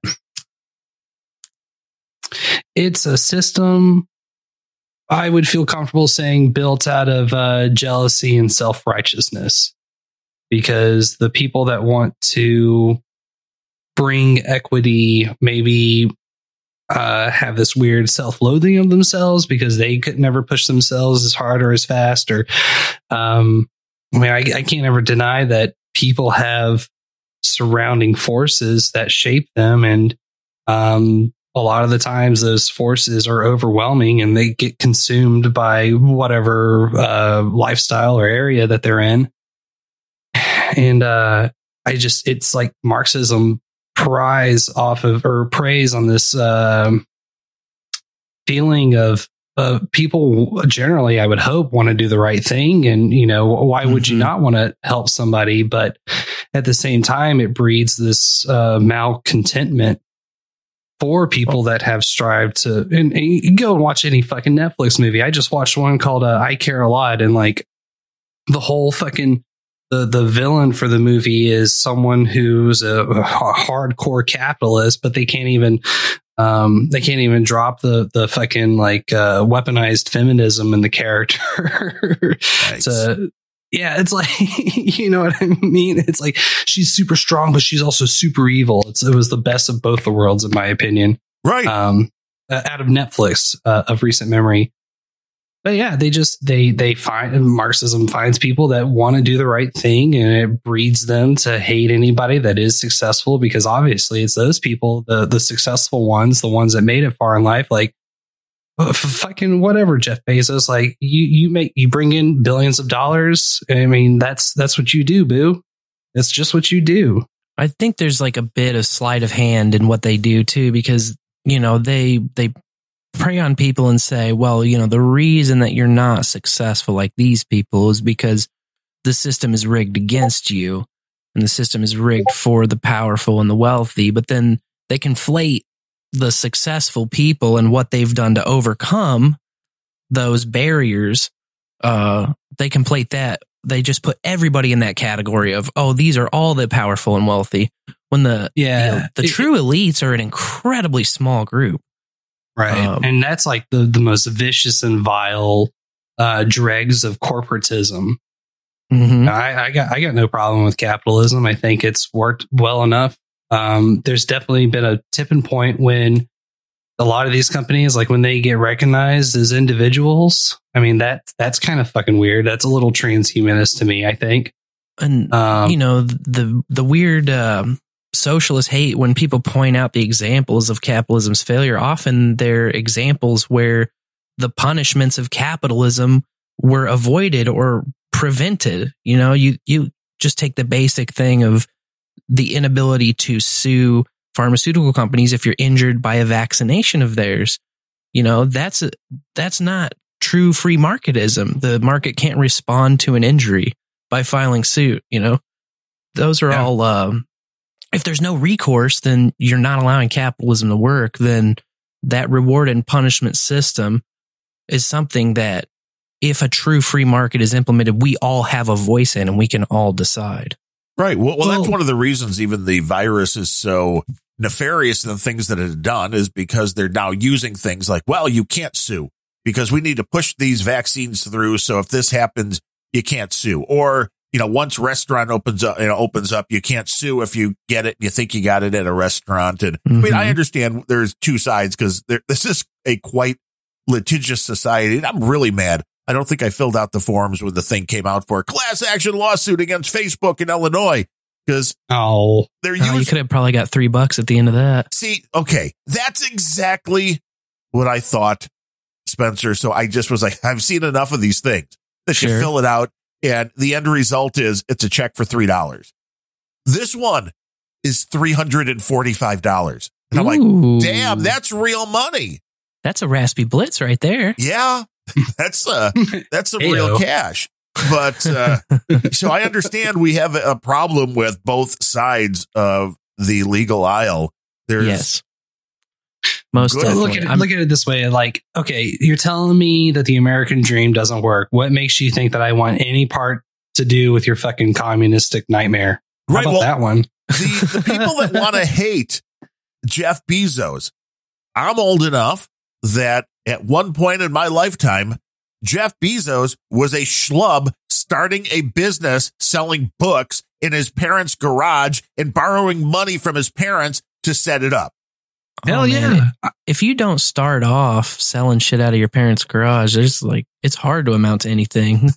Steve Jobs did that too. He's probably my favorite of all of the billionaires. It's like, how do people look at that and go, America, bad. This guy had nothing 20 years ago. Now he's a multi-billionaire. How horrible. It's because they don't have billions of dollars, but they also didn't work their ass off to get it. And yes, there was some luck and timing involved with Steve Jobs and with Bezos, but a lot of it is having a vision, having an idea, and putting in the time, and as cliche as it is, doing the work, working your ass off. And a lot of these guys, go 20 hours a day, especially those coder folks when they're working on stuff like that. It's like, oh yeah, they don't sleep. They code all day. They code all night. And okay, some of them get rich, but that's not, you just bought a lottery ticket and made a few $1 million. You had to have an idea. You had to conceptualize it. And most likely you had a business plan. And then you did a lot of physical labor setting this up. So why do we want to hate the people that are successful? Is it just because the people that hate those that are successful aren't? And are they lazy? Are they stupid? Is it a combination? Is it just jealousy? I think, like they said, I think, like I said before, it's just a sleight of hand. That anger is rightfully directed at the very few people who control and manipulate all of the inside systems. But those people also manipulate the media. They manipulate the, all of the cultural consumption that we do, pretty much, especially in the mass sense, the mass consumption. They manipulate all of that to redirect that anger from themselves and onto these other soft targets. And that helps them in two ways. One, their direct competition in terms of power, control, and money. And two, it's defensive to get that anger off of them. Yep. Classic misdirection. Look at fucking Nike. We are part of the resistance, my ass. Oh man. That was the one thing I grew up Nike was the one company as I was growing up where my parents like literally never ever bought anything Nike. If we saw it in a store and I like pointed at it, they'd be like, no, they use slave labor in China, and they never bought anything Nike. And it's kind of funny because my parents were just regular people who went to church, and they weren't like activists or political by any means. But that was one company that was one company I always knew from the beginning was like shady practices in employment, Yeah. Hey, you guys talk about that shady practice. I've got to go grab the FedEx guy, so I'll be right back. Oh, shady practice. Really? Yes. Uh-oh. Entertain yourselves. Want to grab them. Oh, shit. I have my grabby clips. I had a knock on my door too, and my dogs go off, because I don't have a doorbell. Oh, yeah. At the moment, my doorbell went out of commission. So the knock on the door comes, but the dogs can go off for any given reason. So I just got pissed at them and didn't know someone was at my door. And then I heard the knock again. It was a very timid knock by a big dude who was with the gas company. They put a new meter on my gas thing. Mm-hmm. But it must just be the day for home visits. Like I had to leave work early a week and a half ago or so. I got a text from the keeper saying, hey, so I was sitting downstairs and I saw the shadows of like 3 people outside our door. And then next thing I know, they're banging on the door saying to get on outside. And I went to my manager. I was like, hey, someone might be trying to invade our house. I got to go. Oh, God. Came home and like all 3 people fucking left in different vehicles. Very strange all around. I'm maybe they thought that the old people that used to live here were here. But in this day and age of fucking cell phones, you'd think like they like try to show up to a surprise party. They've got like hats on and packages, balloons. So have you crashed the podcast? Spend money on the cum. What? Have you crashed the podcast yet? Well, Joe Biden, we got an interview with him. Who got in the basement feed? I think it's very bad for our country. Good old Joe. Couldn't resist that one. Good old Joe. I don't think Joe understands what's going on. Although I don't think a lot of people do. And yes, what is in the fucking box? I don't think that makes him unique, but no, it's pretty plain that he doesn't know where the hell he is. Yes, most times, and that is scary. In the box that I got was a new iPhone because Xfinity was giving them away free.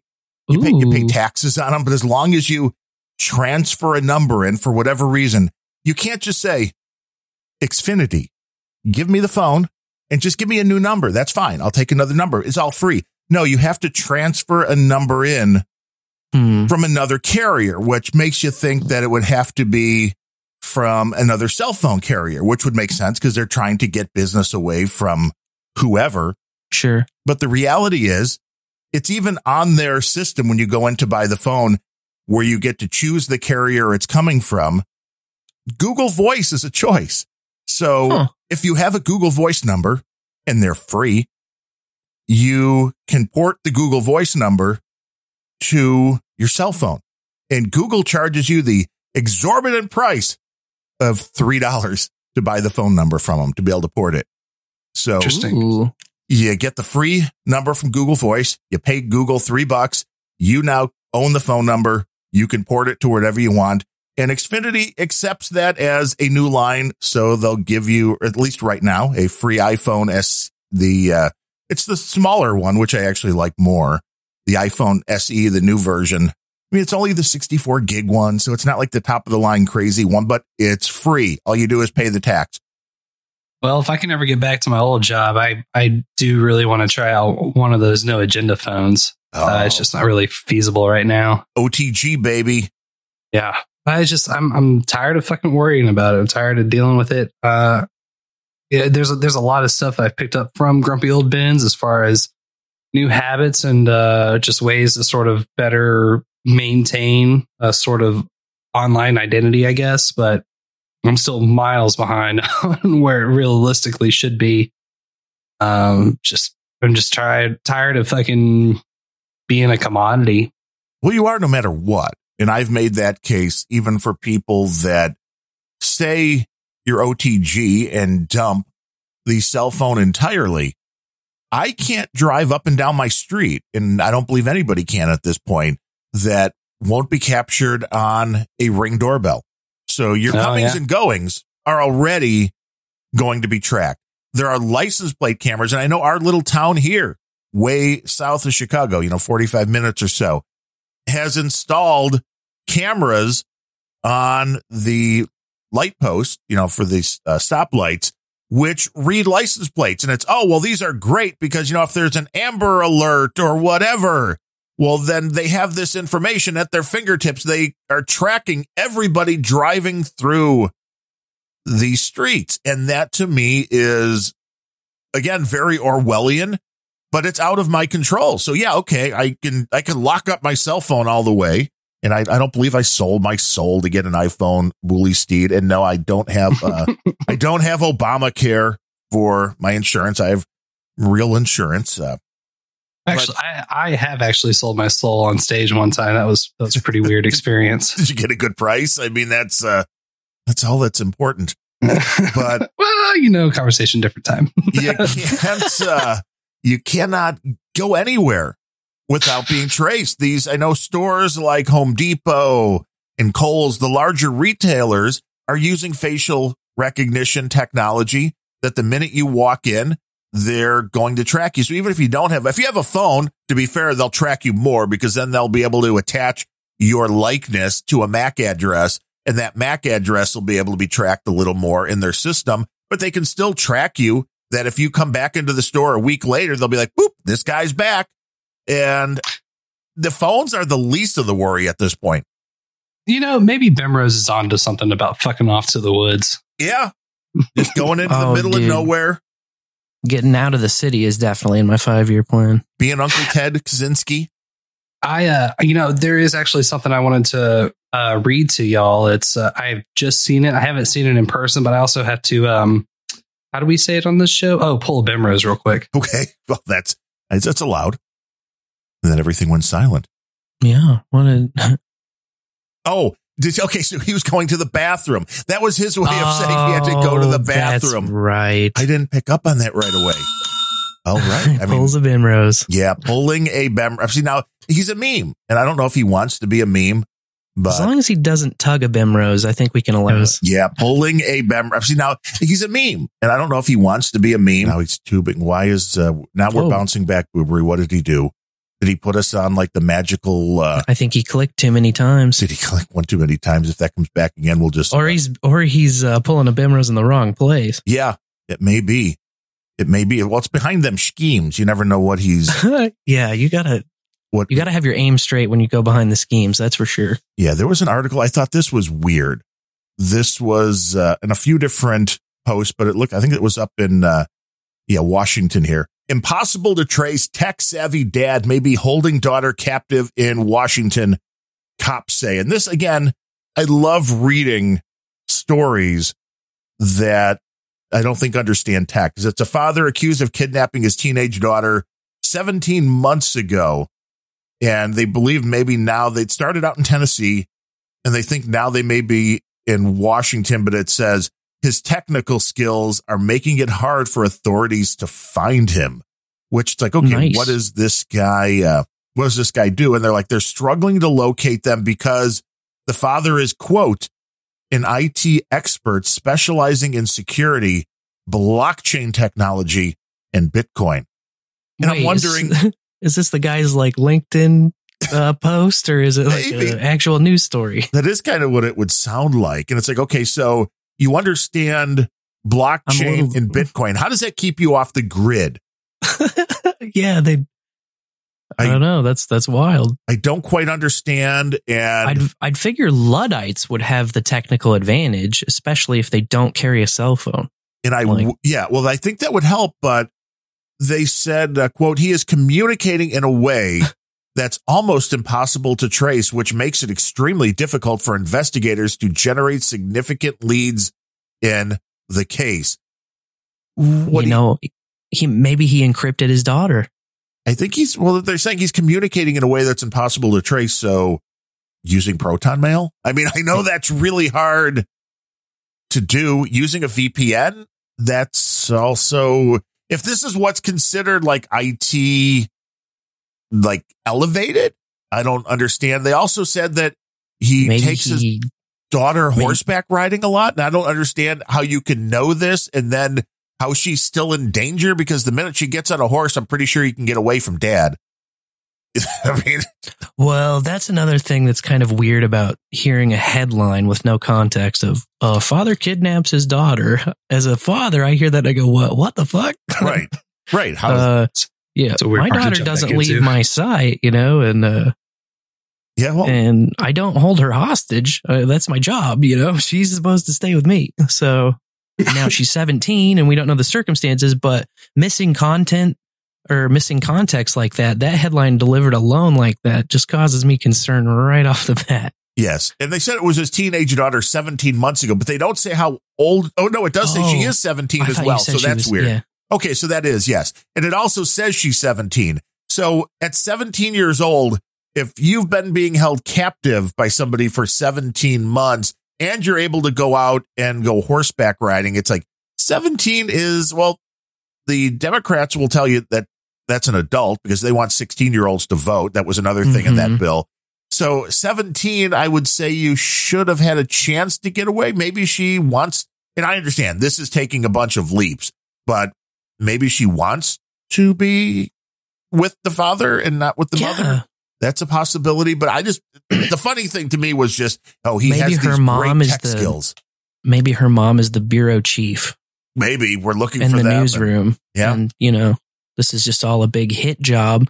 But then weirdly, backhandedly, she still kind of loves him deep inside. And that's why she's putting his LinkedIn profile resume stuff on there, trying to get him more work. Right. So, well, they said he's been doing that's how he's making money, is like doing things for small businesses in the IT. So it's like, so the guy's been able to be working, that. I mean, I'm almost jealous because I'm out there on the job search. And if I could put I'm technically proficient enough to keep my own daughter hostage for 17 months without the authorities tracking me, maybe your resume gets passed around a little better circles. Yeah, I'm thinking that there are people that would want that particular skill set. So if you can pull this off absolutely. in America, and traveling from Tennessee allegedly to Washington State without getting caught, that's a trip. Again, with all of the cameras that are monitoring vehicle traffic, everything being monitored in buses and trains and planes. And I don't understand how you do it. To go off the grid at this point is very hard to do. Usually I think if people are off the grid for more than a few weeks, they're probably dead or they've gotten out of the country, which either is possible. It depends what grids you're talking about too. There's a lot of different grids. Well, yeah, it depends who you're trying to avoid. But exactly, if this is, I'm guessing, no credit cards, because then you're easily tracked. To say he knows Bitcoin, it's like, but how do you pay with Bitcoin? You can't exactly walk into a, Shady Acres motel and be like, hey, you guys take Bitcoin? Not going to happen. Yeah, but that's the beauty of the gray and black markets. I guess you have to be up on I'm sure there's always a guy willing to step in. There's always somebody willing to do something for the right amount of money. Yeah. I don't know this personally. I'm just spitballing here. Sure. Just as a disclaimer. Sure. I honestly you don't know any of this. But you can get anything as long as you have a guy who's willing to take your Bitcoin to buy it for you. Then immediately everything becomes available again as though you had cash. You have to be able to convert it into cash. And there is a long text story that we'll eventually get into here on Grumpy Old Ben's, though, about the Bitcoin storm that's brewing, because I guess Trump on the way out put some measures into place that are not good for the people that believe that crypto should be anonymous and private, although it's not really either of those things when it all comes down to it. But I do believe the fact that the people that came in now for the Biden administration, this got pushed back because they wanted this to pass back in January, and it has gotten pushed back. So there's maybe a small signal that things are going to either be changed a little bit or who knows? Biden could have an aneurysm and decide he wants to do something completely different. The quote was, the Biden administration plans to keep a close eye on Bitcoin's rise. Gary Gensler, Biden's pick to chair the Securities and Exchange Commission at his confirmation hearing on Tuesday, said the SEC under his watch would ensure that cryptocurrency markets are free of fraud and manipulation. How do you do that? How do you make sure the cryptocurrency markets are free of fraud and manipulation without controlling them? I was going to say, just hand the keys over, just like they do everything else. And it depends on, who's going to define what fraud is and who's going to define what manipulation is. Right. Like all of those turn into, the regulators and their cronies, if they lose, that's our definition of fraud or manipulation. But if they win by, fraud and manipulation, then that's the exceptions built in. Yes. And it's just the reward. Yeah. And last week, Janet Yellen, who was Biden's Secretary of the Treasury, she echoed some of the same fears that her predecessor did, saying, quote, I don't think that Bitcoin, I've said this before, is widely used as a transactional mechanism. To the extent that it's used, I fear it's often for illicit finance, which says to me, the people that Biden has in control are going to go after Bitcoin. There's no other way to look at this when you're saying, it's not really used for people to transact business. I fear it's often for illicit finance. Well, that's the beauty of it, is we don't know what the hell it's being used for. And that's the awesomeness of it. And what is like the point? Yeah. And what does this government want to do? The Democrat especially side, they want to tax everything. And if they can't see what your transactions are, they can't tax them. So Biden is not the friend of Bitcoin. If I had money in Bitcoin right now, I'd be dumping big. He's a big sell. I'll buy your Bitcoin for pennies on the dollar, man. That's what it'll end up going back to at some point.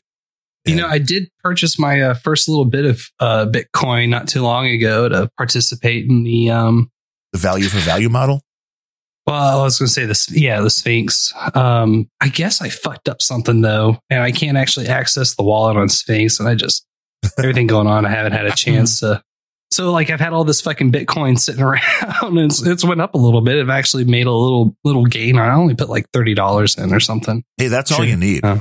That's all you need. We got to really our donations that came in mainly from CSB and a couple other people have sent in Bitcoin, and the small amount just keeps going up and up and up until it doesn't. It will come to that point, I believe. And we talked about that on Grumpy Old Ben's, how many wallets now that they're guesstimating have just been lost. People have lost access to, which there's no bank to call. There's no person to call. There's no helpline. If you had a bunch of Bitcoin and you lost access to your wallet, there's nobody to call to be like, well, if that was a bank, well, I can call the bank and I can explain to them what happened. And of course, I'll have to go in and sign an affidavit and show them my ID and jump through some hoops, but I'll be able to get my money back. That sounds racist. No way. Well, you want to jump through a few hoops? I don't know. It's kind of cool as a monetary system to have that, though, because you have a set printing or mining, but then, you do have a scarcity thing, and you also have sort of a buried treasure thing of if you can find it, or if you can go back and you do have an old wallet and you finally discover it. Wow, what's in there? I always wonder if I have old Bitcoin, because I played with it very briefly in the super early stages, but it was mostly my roommate who was playing with it.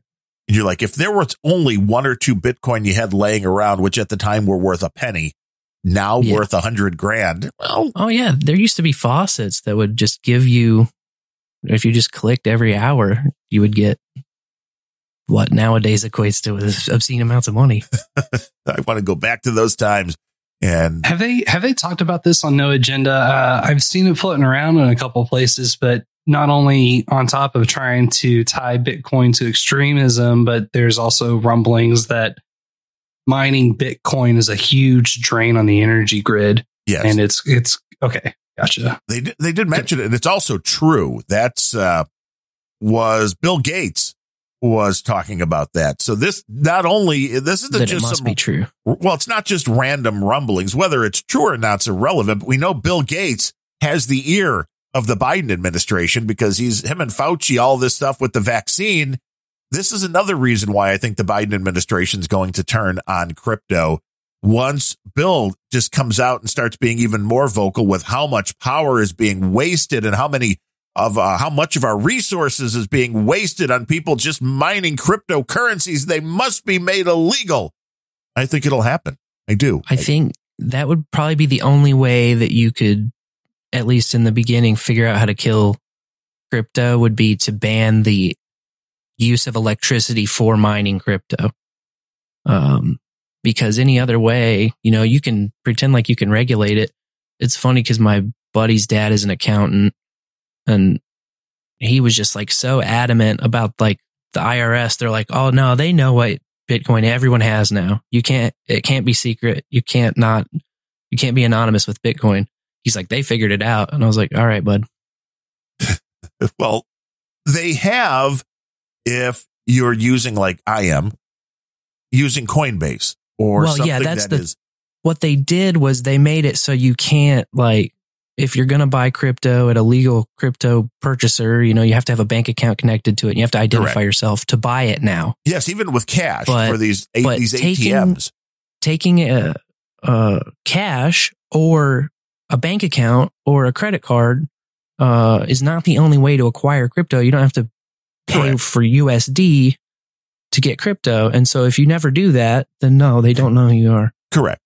But most people don't, and most people don't understand that. And then if you want to... And that's part of what they don't want you to know. I always say because I got in so when it was so small that for me, I can't buy it now because I bought it when it was small. And I did the same thing. I threw like $30-$40 in or whatever, and then I pulled that out already. So I don't really even have a lot of Bitcoin today, but as it's grown, I've just used it as it's grown and kept it, to a reasonable amount. Well, that makes sense. I mean, it is gambling. Nowadays, right. Yeah, exactly. I've just kind of hedged.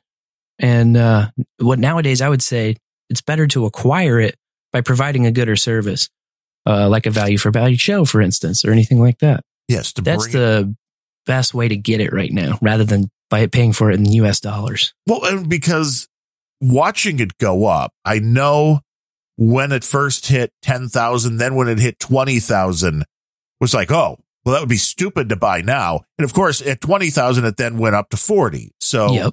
I remember when people were like saying, oh shit, it's over. I'm not buying when it hit 1,000. Right. It's too expensive. They were like, oh, this is out of control. And it is, because you mentioned the scarcity, and is there really a scarcity in Bitcoin when you can buy 0.000000001, portion of a coin?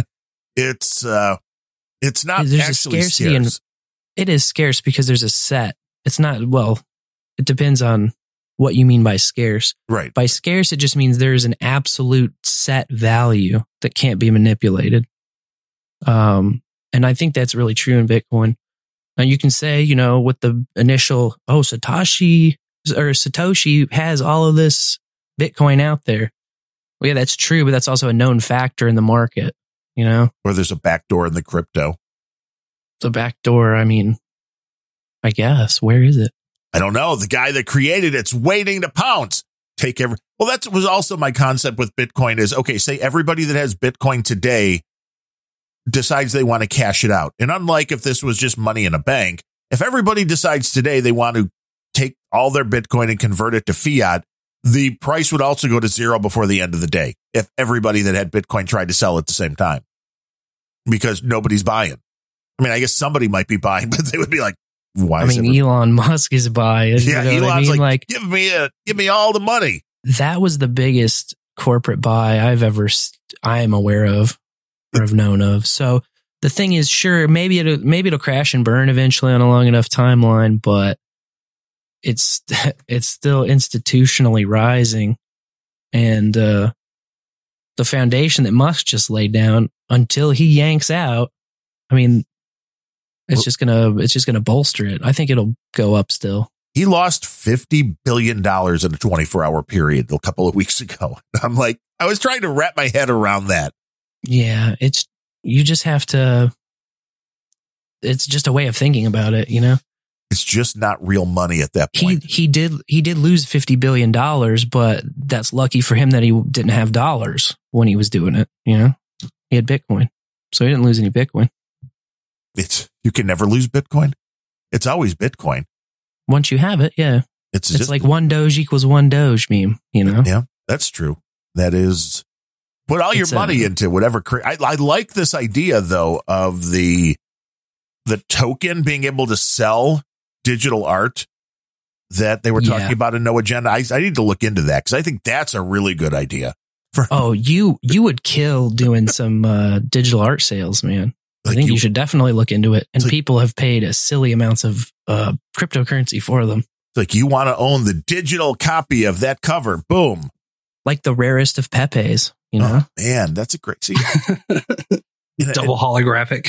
Yeah, this is another thing that makes no sense, but this is, I mean, I guess it does make sense in the fact that the world is turning into one where the younger generations are not collecting the same types of things. I mean, it's weird because kids growing up now, and I know some are into vinyl albums, but most kids growing up get all of their music through their phone, through a streaming service, never walk into a record store, have never purchased a cassette tape or a vinyl album or a CD or any of that they treat this stuff as a completely different kind of commodity, thus don't have a collection of compact discs, don't have a collection of albums, don't have, a collection of baseball cards or comic books. And all of this is being lost on the new generation. So what will they collect? And this actually kind of makes sense of, it's just limited digital art. Only one person can own it. Mm-hmm. And it's weird. It's kind of like Bitcoin to me. It's like, I don't understand it, but I understand it a little bit more, but it's still like,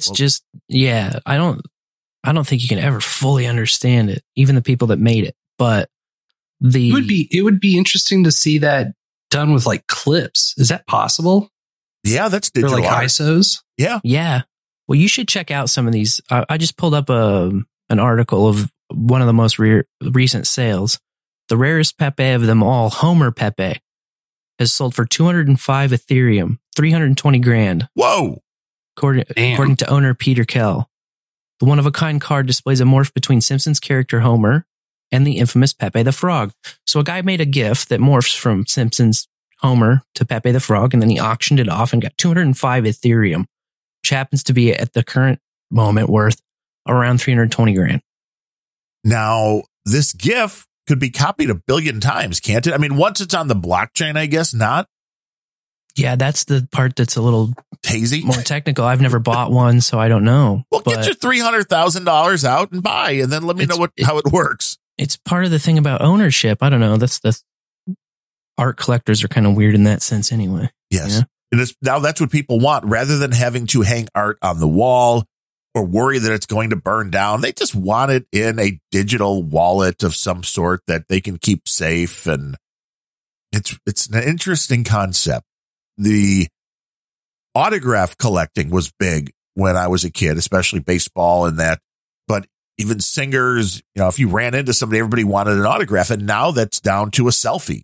They want the picture rather than an autograph, which the selfie's never worth anything. So when it comes down to it, the artists or whoever are probably happier to do that, because I'm sure it gets annoying either way. But when you sign something for a fan, allegedly, and then it's like, it's on eBay 20 minutes later. I mean, I get why that would be annoying, but selfies are the new autograph and everything is going digital. So I guess this makes a certain amount of sense. And I mean, I guess maybe it's one of those things you need to jump in on early too.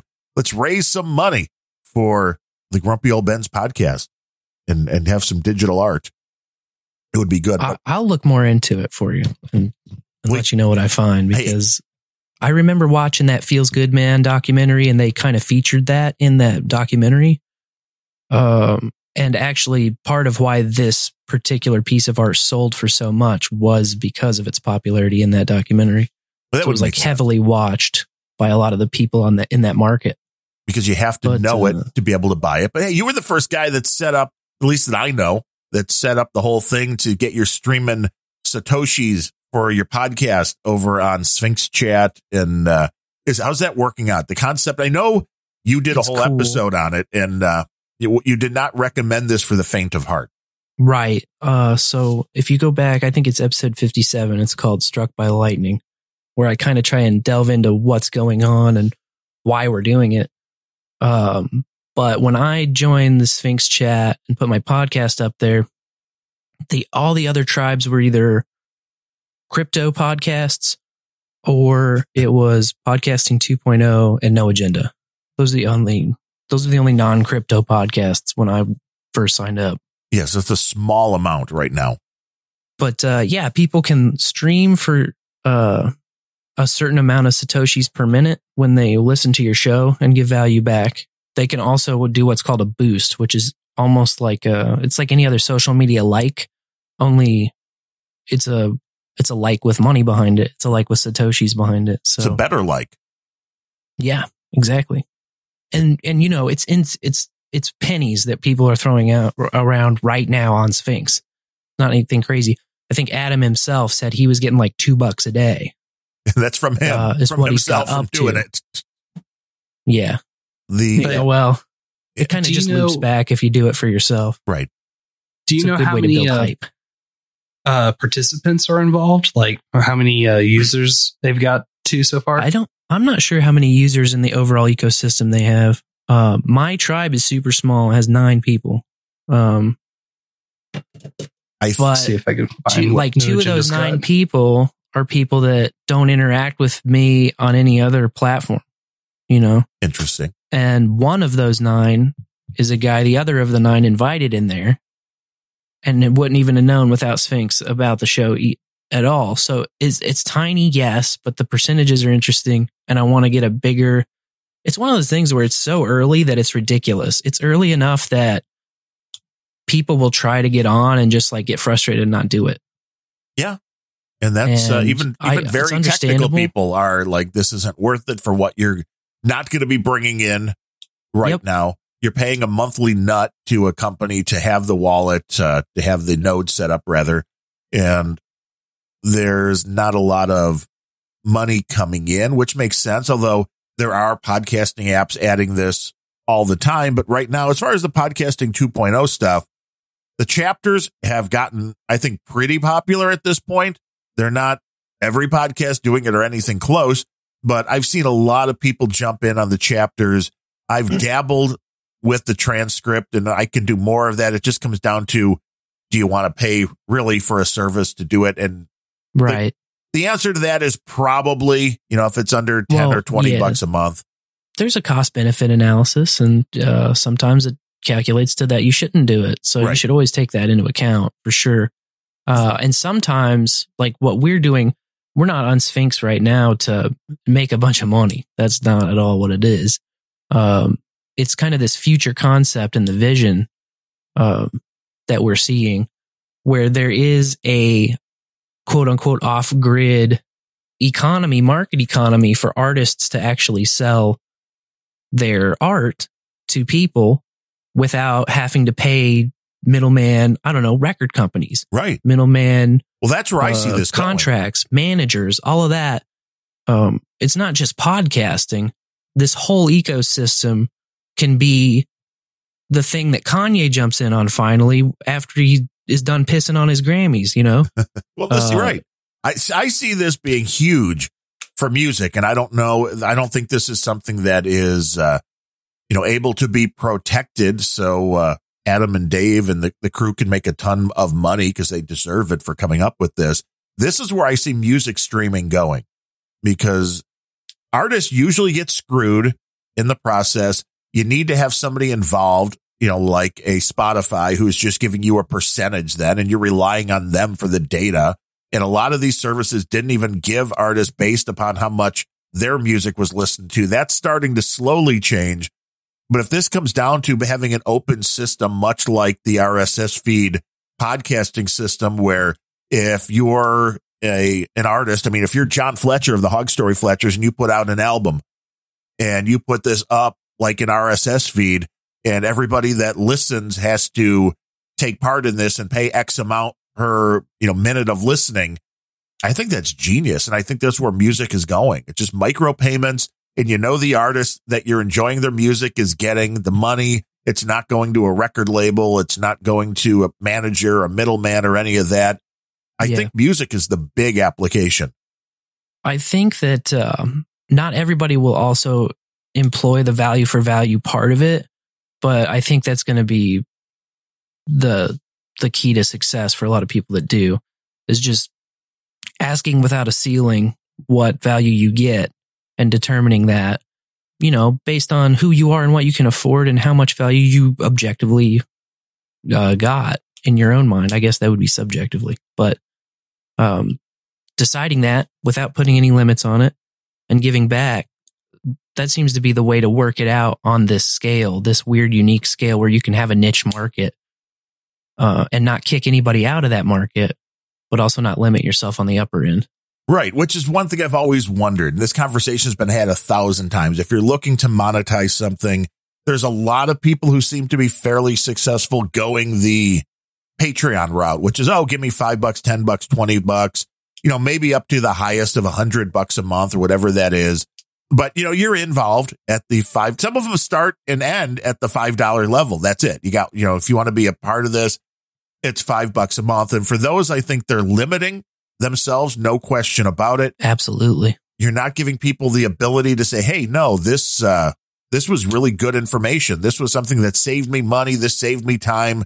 This was beneficial, or I just like the show. There's nothing worse than wanting to throw value someone's way and not having the ability to do it. If the only thing they have is a Patreon and all you can fill in is $5, it's like, but I was going to give you 100. I thought. Yeah, definitely. Well, and you limit yourself, even though it's only $5, you're cutting off everything below that too. So it's like throwing a dart at your audience, and only dart you're hitting are the $5 people. Nothing below, nothing above. Damn $5 people. And most of your people are going to be the $0 people. Most of your people are going to be the freeloaders. We haven't really introduced this term, but we're going to roll out the mooch. The mooch, nice. No Agenda's been calling you a douchebag for years, and I think that's a good part of the formula is just like remind people, yeah, you can be a douchebag as long as you want, but who really wants to be a douchebag? Who really wants to be a mooch? Like, yeah, I'll let you mooch. That's the beauty of the system, but I'm not going to let you forget that you are mooching, and you can do with that whatever you want, There is something to be said for that, but a lot of people don't respond. It seems to that about 90. It's like a high 90s from everybody that I hear trying to guesstimate who takes part in we'll send something if we don't have to. It's a very small percentage. Definitely. And I do understand why there's so many people, including Sir Carl, who are these podcasts, Larry Blindner's That Larry Show. There's Tell Him Steve Dave out of the Kevin Smith round of guys. All of those have Patreons that offer extra content. And I do believe that gets more people involved, but I do also agree that seems very douchey of, oh, but yeah, well, you're a fan of mine. Great. Thanks for listening to everything I do. Now, if you want this other stuff, you have to pay me.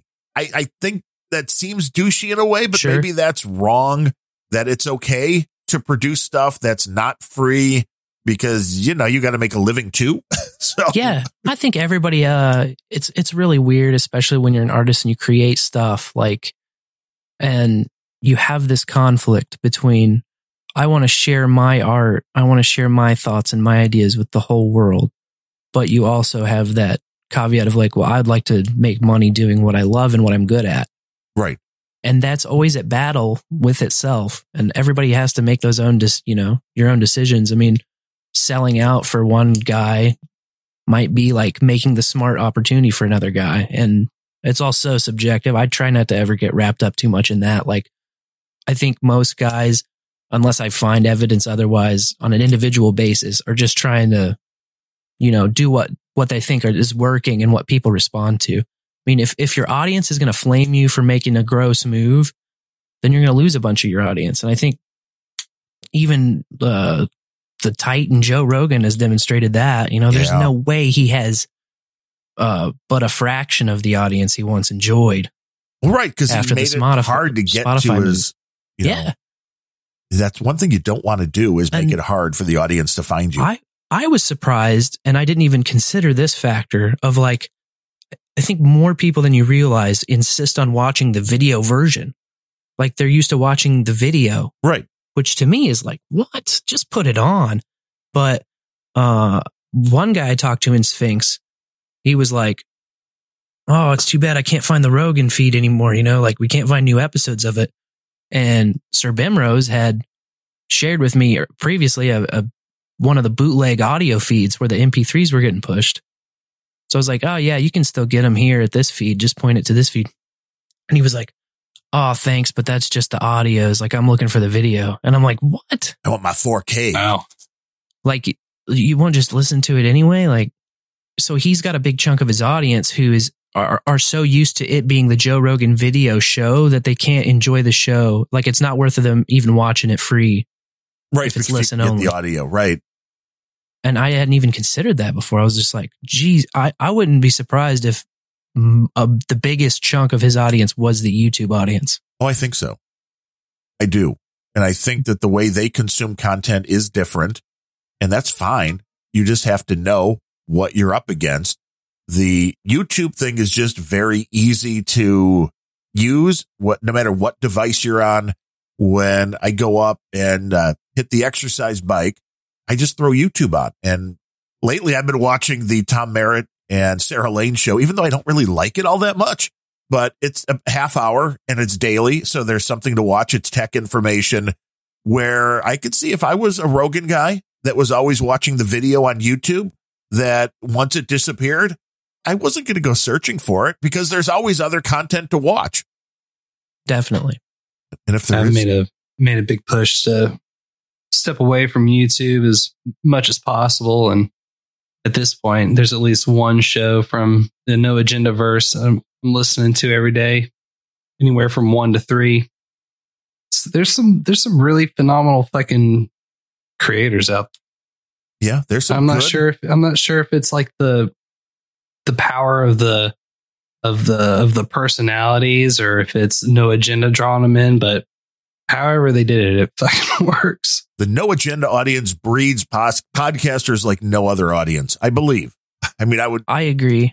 I think a piece of it, and the biggest piece of it, is just if you know that they're a No Agenda connected person, then you give them a lot more leeway than probably you would give any random podcast. Right. The value for value could be swinging both ways. I listened to Rare Encounter the other night and it was horrible. I want money back. Send some money my way. If I listen to the show, not only did I not get value, Cold Acid, I wanted to take some value back. So let's make that happen. Program a chat bot to break some knees. Right. That's how you want really, it back. You have to stay on top of your podcasting game. If you can put an episode out and lose money because people are like, nope, not only do I not want to give you value, but I would like to take some value back. Never going to happen. Never going to happen. I think not, says Cold Acid. You never know. But we do have a couple of people to thank today for taking part in the value for value model. And the executive producer for today's Grumpy Old Ben's extravaganza featuring Sir Spencer in Boobery is none other than our very first Guru Walkman of Buckeye, a legend among podcasting circles, comes in with another $50, says, go Hell yeah. Trinity OS, fuck Bill Gates. So yeah, he's an expert. He's a guru. And it was quite amazing that here we are just going on. In April, it will be 2 years for Grumpy Old Ben's that we have the first guy or girl, doesn't matter, first person to come in with over $1,000 in total donations is mind blowing. So we very much appreciate Guru Walkman and everything he does. And everybody else has to just try to be as cool. I know Cold Acid already has his guru name picked out, but he's a little further behind. But he's in on the $50 a month thing. So he'll catch up. He'll get there. It won't take too long. Also coming in today, Bernard Engelskircher, who I probably always butcher his name, comes in with $10. And we appreciate the contribution to the grumpiest podcast in the universe. I mean, I think it was a little less grumpy today without Bemrose, and it will be without Bemrose on Monday as well. So if you want to get in on that, grumpyoldbens.com, you can click the donate button, make a one-time donation, make a monthly donation, click the QR code if you want to do the Bitcoin thing, or use the Bitcoin address, or use the snail mail address and go through Uncle Sam's good old-fashioned postal service. The money eventually gets here, and when it does, nobody takes a cut. Well, that was probably, I don't know if you guys have set up a P.O. box yet, but that was one of the big questions when Bemrose and I start doing this. Like, well, is it worth and it's what, like 80, 90, $100 a year, something like that, it's like to have a P.O. box a year, I think. It's like, is it worth it? And it's like, well, let's try it out. And it has. It's paid for itself. And that is the percentage that goes to the snail mail, is you're paying the $100 a year. But the reality is that is such a lower percentage than paying a percentage on everything that comes in from PayPal or Patreon or anything like that. I mean, then we just need to do donation drive. I mean, we need to do some stuff. I've been hearing guys getting liquor and beer in the mail. I don't think I can do that without the P.O. box going on. So you can send, legally, I've been looking into it. There's only so much you can send. Wine, I know you can send, but like hard liquor, it's weird. Depending, crossing state lines. Firearms and explosives. Have I told you guys about my new V4C model? Value for cigarettes? No. Just send me cigarettes, y'all. You know, that is that's kind of like Bitcoin. The prices just keep going up. Yeah. Everybody's going to need a cigarette. The value there is the government just keeps adding more and more taxes. Can you get them shipped in from, directly from some other country, or are we still making the best cigarettes here in the good old US of A? I like those Turkish blended ones, a little bit of here, a little bit of there. Canadians got a cigarette that's got charcoal in the filter. That's kind of interesting. For health reasons, or sure. let's call it that. Or this could also be the eugenics angle. How do you know that's charcoal? Oh, yeah. I mean, I think you could probably say that about anything that's you ingest at this point in this day and age. True. Yeah, there's... it's got some sort of scheme on it. You think? Did you talk about that on your podcast a little bit? I could do an episode about the sugar industry. Fuck yeah. Man, I don't have any cravings at all getting off the sugar. It's a beautiful thing. I've been doing that for 2 or 3 weeks now. The carbs are much harder to avoid because the carbs sneak in where you're not expecting carbs to sneak in. Like, buy a bag of just salad with a little bit of carrot and radish or whatever that they throw in there, and it's 12 grams of carbs in the bag. And it's like, but where? I want to know. Where is that at? It's so hard. All these, the protein bars and stuff like that are sold are almost all super high carb. You can't have milk, although you can have all the butter you want. There's no carbs in that. And and you can just stop with me once you say no milk. Yeah, I'm a milk guy. I mean, we went and did the, which isn't horrible, the almond milk, but it's not quite the same. Oh, it's almond juice, really, if you think about it. I've made almond milk, and it's not a fun process, but I decided to see what it was all about. Kind of like with the crypto.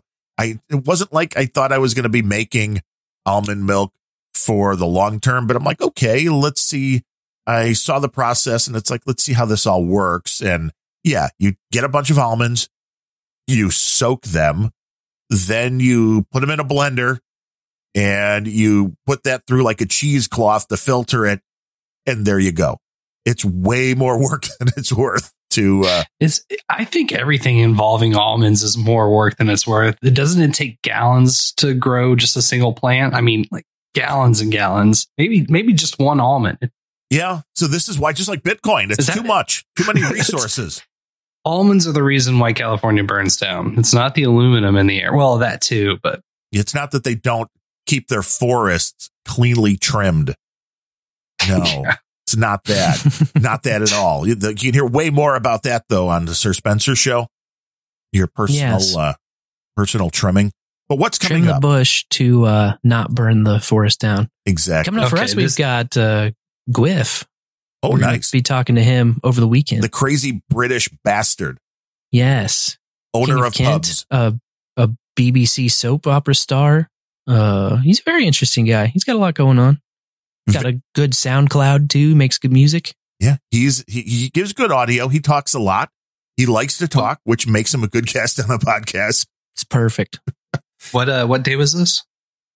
I think we've settled on Sunday, but I don't have a time 100%. I think we're aiming for somewhere around 9 Greenwich Mean, which would be 3 p.m. here.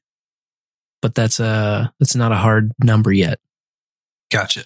You're converting to British Mean Time. That's just wrong. Make him Sometime convert to our after time. No Agenda. Yeah. On Sunday. And what's coming up behind the Sch3m3s, which is spelled in just such a strange way. Nobody will ever remember it. Kind of like Rare Encounter. So next week we're going to hit some X Club. At this point, it's going to be consistently me on the show. I'm still trying to get Malachi and Monty to really commit. So they kind of pop in and out, but we'll probably do X Club, Brave New World. I want to talk to Nardwar. I think I'm going to pull a Sir Seat Sitter and just fucking do it. You know what I mean? I'm just going to go fucking hit up Nardwar and see if I can get him on the show. That would be fucking cool. I was going to say, you already have a show where your like co-hosts have all bailed out. That sounds very Sir Seat Sitter-ish. Yeah, you just start asking people. They can't say yes if you don't ask. Right. Yeah. That is true. That is true. And then, he's kind of doing a solo show now, even though the other guys aren't as involved. It's like, well, that's what the ABS was. And then boom, it's just one. Oh, it's great. I think he does fucking phenomenal shit. Just with the drive. It's really good. He has that hustle to get after people for guests. I mean, he's pulled some savage guests down. It's fun to watch. He doesn't always hit record though.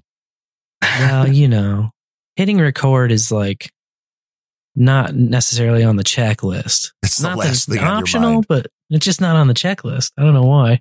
I don't know how you would feel if you did like a show with somebody that had some prominence, then you realized after you didn't record it. Because then how do you? It was only like the first couple 15, minutes. It was like 15 minutes. You said, which is fine. But if you do that the whole show, how do you explain that to the people, either direct or their management, whoever set it up? Like, so when's that interview coming out? Gotta go. Podcasting. It's a. The dog ate our interview. Would you like to resit for it, please? Yes, that would be very nice. That was a great first take. Yes, that was this. I thought we were just warming up.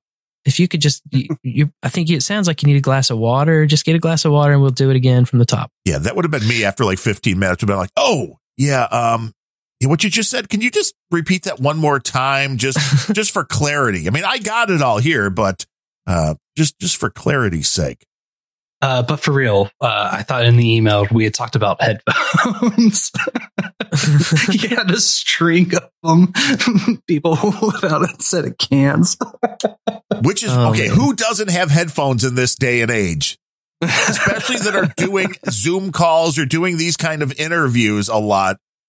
Who doesn't have headphones? Well, yeah, but that's JCD. Oh, man, I was listening to a fucking Nardwar interview with Jello Biafra middle of last year or so, and it's the same shit. It's like, it's Jello Biafra. It's like, Adobe wants to sell me a Flash player, and now I'm all minimized in my screen. It's like California Uber Alice, and he's just fucking up this another Zoom meeting like everyone else. I don't know how to use headphones. Yeah, that's it's like I don't get. You're in the music business, you know how to use headphones. Anytime you're recording, you're using headphones, I think. I mean, I don't know how Jello does it, but... and then I turned around and I started to watch a little bit of the Golden Globes, which is kind of out of the norm for me. And holy bejesus, that's that might be just a solo behind the schemes topic too. I don't know, man. I don't know what the fuck I was watching.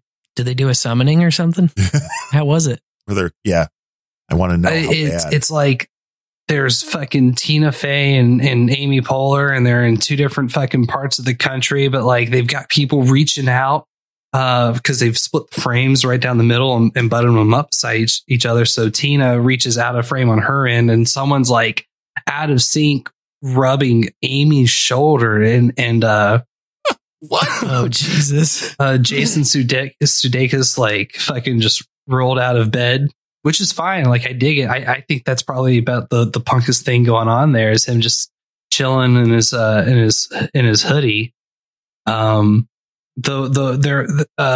talked about specifically Catherine O'Hare with the guy playing the shit on his phone in the middle of the fucking call. He's like trying to do fucking background music on this Zoom call. Not working out, huh? Yikes. That's what people are accepting now, which is podcasters should love this, because what was once a business filled with spending millions of dollars on lights and cameras and microphones is now crap. Yeah. Yeah. I'd say all of the shows on that plays on the No Agenda stream blows quality wise. Everything that's come from any of these fucking celebrity talking heads through and through. We've learned from JCD and the Podfather, audio quality is important. Important. People need to understand what you're saying. And we do appreciate the fact that both of you guys stepped up. I mean, here's a day, woke up, ready an hour before the show, and get the message from Ryan saying, yeah, my appointment just got pushed up, so I'd only be able to do an hour. And, an hour for Ryan, he can't even get warmed up in an hour. So, I mean, I really wasn't expecting to do one. I'm like, okay, anybody want to co-host? And then there was Boobery, and then there was Sch3m3s like, oh, well, I could do it too. And it's like, well, why not? Why not a threesome? And then I was like, well, that sounded dirtier than it meant to. Right. Boobery popping off. There was so before I stepped away to Bimrose, do I have time to throw one last topic on the table before we wrap? Sure. I mean, we can go on for like 12 hours. The show will wind up on the stream anyway. Hell yeah. So Minneapolis is prepping for the Derek Chauvin trial coming up here in the next couple of days. Yes. Have y'all read up on any of this or seen anything from it? Well, I've been following that, and the reality of the situation was it was a tragedy, but I don't believe the officer is going to get convicted. I mean, I can't guarantee that, but that is the vibe I'm getting from the evidence that I've heard, which means if there is an acquittal on this, and I don't know if they're still going for, I thought they raised the level that they were going after him for. So it's a much harder bar to. Yeah, I think they were going from third to second degree. Right. So the bar is higher. And the reality is what happened there is a lot messier than anybody wants to admit. But if this jury acquits him, whether that's right or wrong, there's going to be a lot of problems in Minneapolis and around the United States. Well, that's kind of the question I wanted to present. So some quick catch up topics or facts, I guess. They are shoeing up the protective shin guards for horses for mounted patrol. Nice. They're bringing in a fuck ton of National Guard and state police. And I haven't been down there personally yet, but I'm probably going to do it Sunday just to scope, and see what's going on. But I do have a picture of one of the signs, and it sounds like they're going to try and fucking snip whatever pops off in the bud as quickly as possible. But there's a sign that says the following is not permitted on Hennepin County properties. Conduct that violates city ordinance, littering, smoking, use of alcohol or other controlled substances, camping or sleeping, tents, tarps, tables, other structures, affixing, draping, or holding posters, banners, or any visual props or projecting images on or over structures, entering county fountains and pools, generators, portable toilets, motor vehicles, trailers, stash and personal property, gas, propane, charcoal grills, defacing any county property, including but not limited to writing or drawing with chalk or other materials, public art, unless it is placed exclusively through the facilities, services, and communications departments, interfering with county business, employees, clients, or visitors, or obstructing the free flow of traffic in any way, including but not limited to generating noise, intimidating behavior, or offensive posters or slogans. Any and all other conduct, equipment, or materials that are hazardous to public safety or results in or could result in damage to county property. So it sounds like the protests from last year did their duty, and they're just going to fucking turn around and lay the smackdown on these folks when the trial doesn't go the way they want to see it. Right, well, that's what they should have done in the first place. And they're already fucking paying influencers. I think there's 6 or 8 employed by the city to get on the TikTok and the Instagrams and the Snapchats, and I guess to sort of curtail the mob justice. It'll be interesting. I might try and make it out for one of those days. We'll see.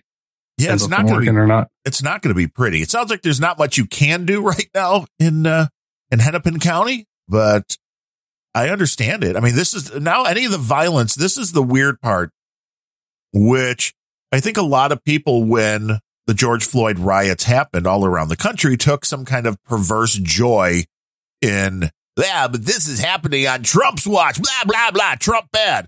Well, no, it's happening under Biden's watch. All of a sudden, you're going to see what's going to be done to people who don't toe the line. If this makes Biden look bad, well, then no, they're going to put more cops are going to be putting more boots in people's heads. Yeah, I think you're right with that. Yeah.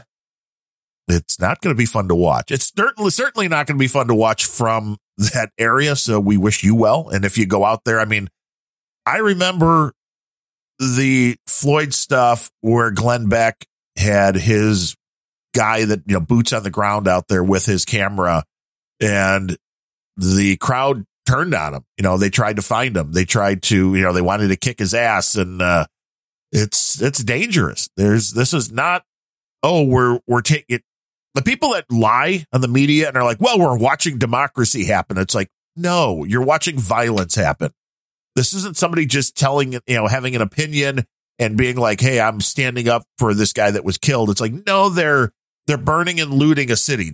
That's not what should go unchecked by the police. But this is what also happens when the guy at the center of this is a police officer. And like, how does a police force do their job when it's like, well, we don't want to look like we're being too heavy handed with these people that are burning the city down.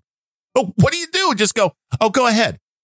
By all means, burn the place down. I don't understand what's supposed to happen there. I go back to the riots in Chicago before I was born back in 1969, where the city was out of control, and the elder Mayor Daley put out a very public decree, which said to the cops, if anybody's got a Molotov cocktail in their hand, shoot them. And people got the hell out of town because they didn't want to get shot.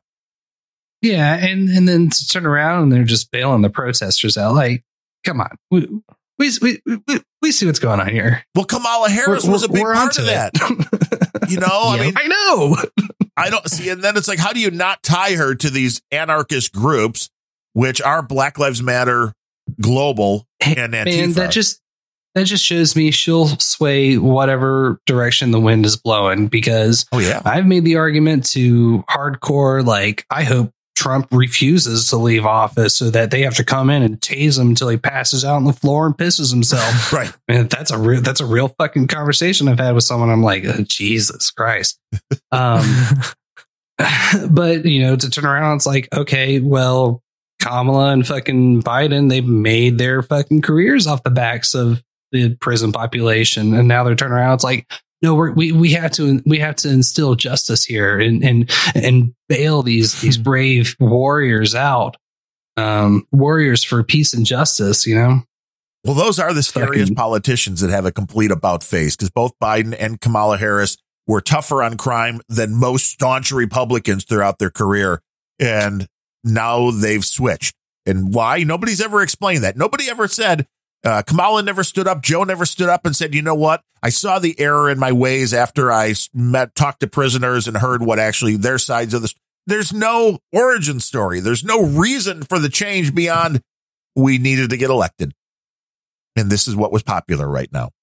Yeah, they try to just pretend like they never were for any of that ever, and then it's just fake news. Right. Well, it's because they all can be now that we have deep fakes. Now, nothing. Did you see the Tom Cruise deep fake from TikTok? I did not. Oh, I've heard about this, but I haven't seen it yet. No. There were like 3 of them posted. I saw it in a news story because I don't have a TikTok account, just to be clear. But somebody had posted them in a news story, and I watched the video.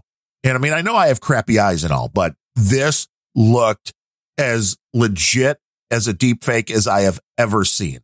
And it was scary how good it was. So this really is the point from here on out.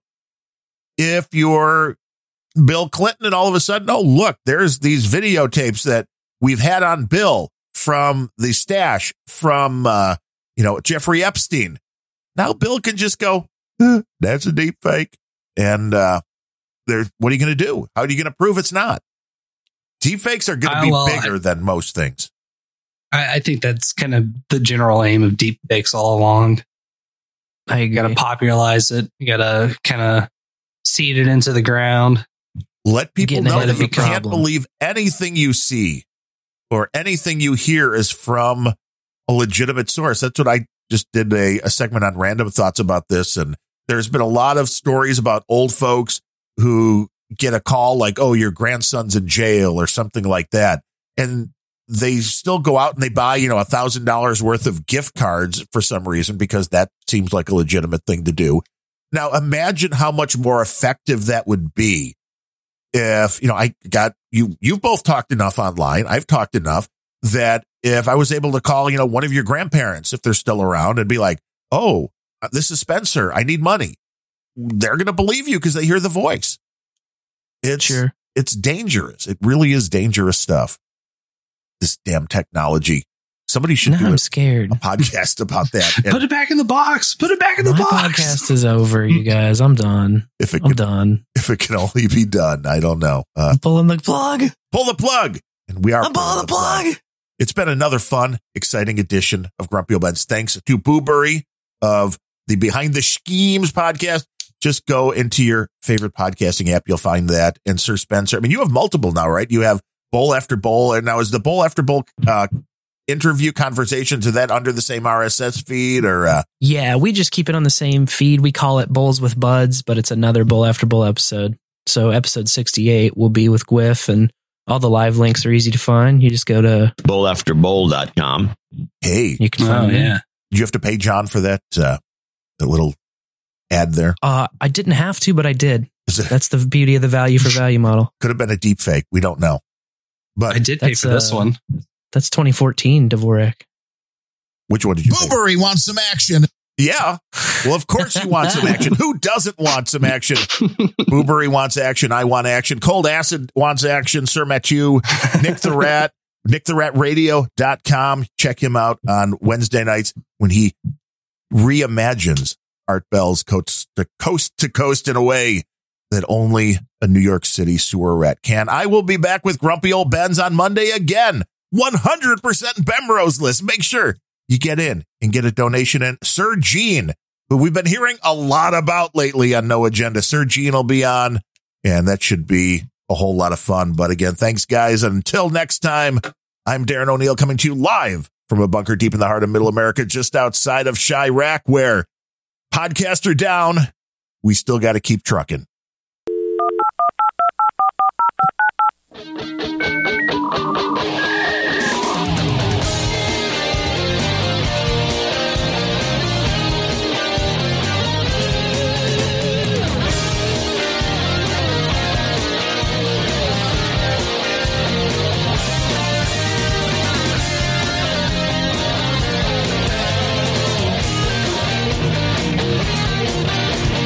Grumpy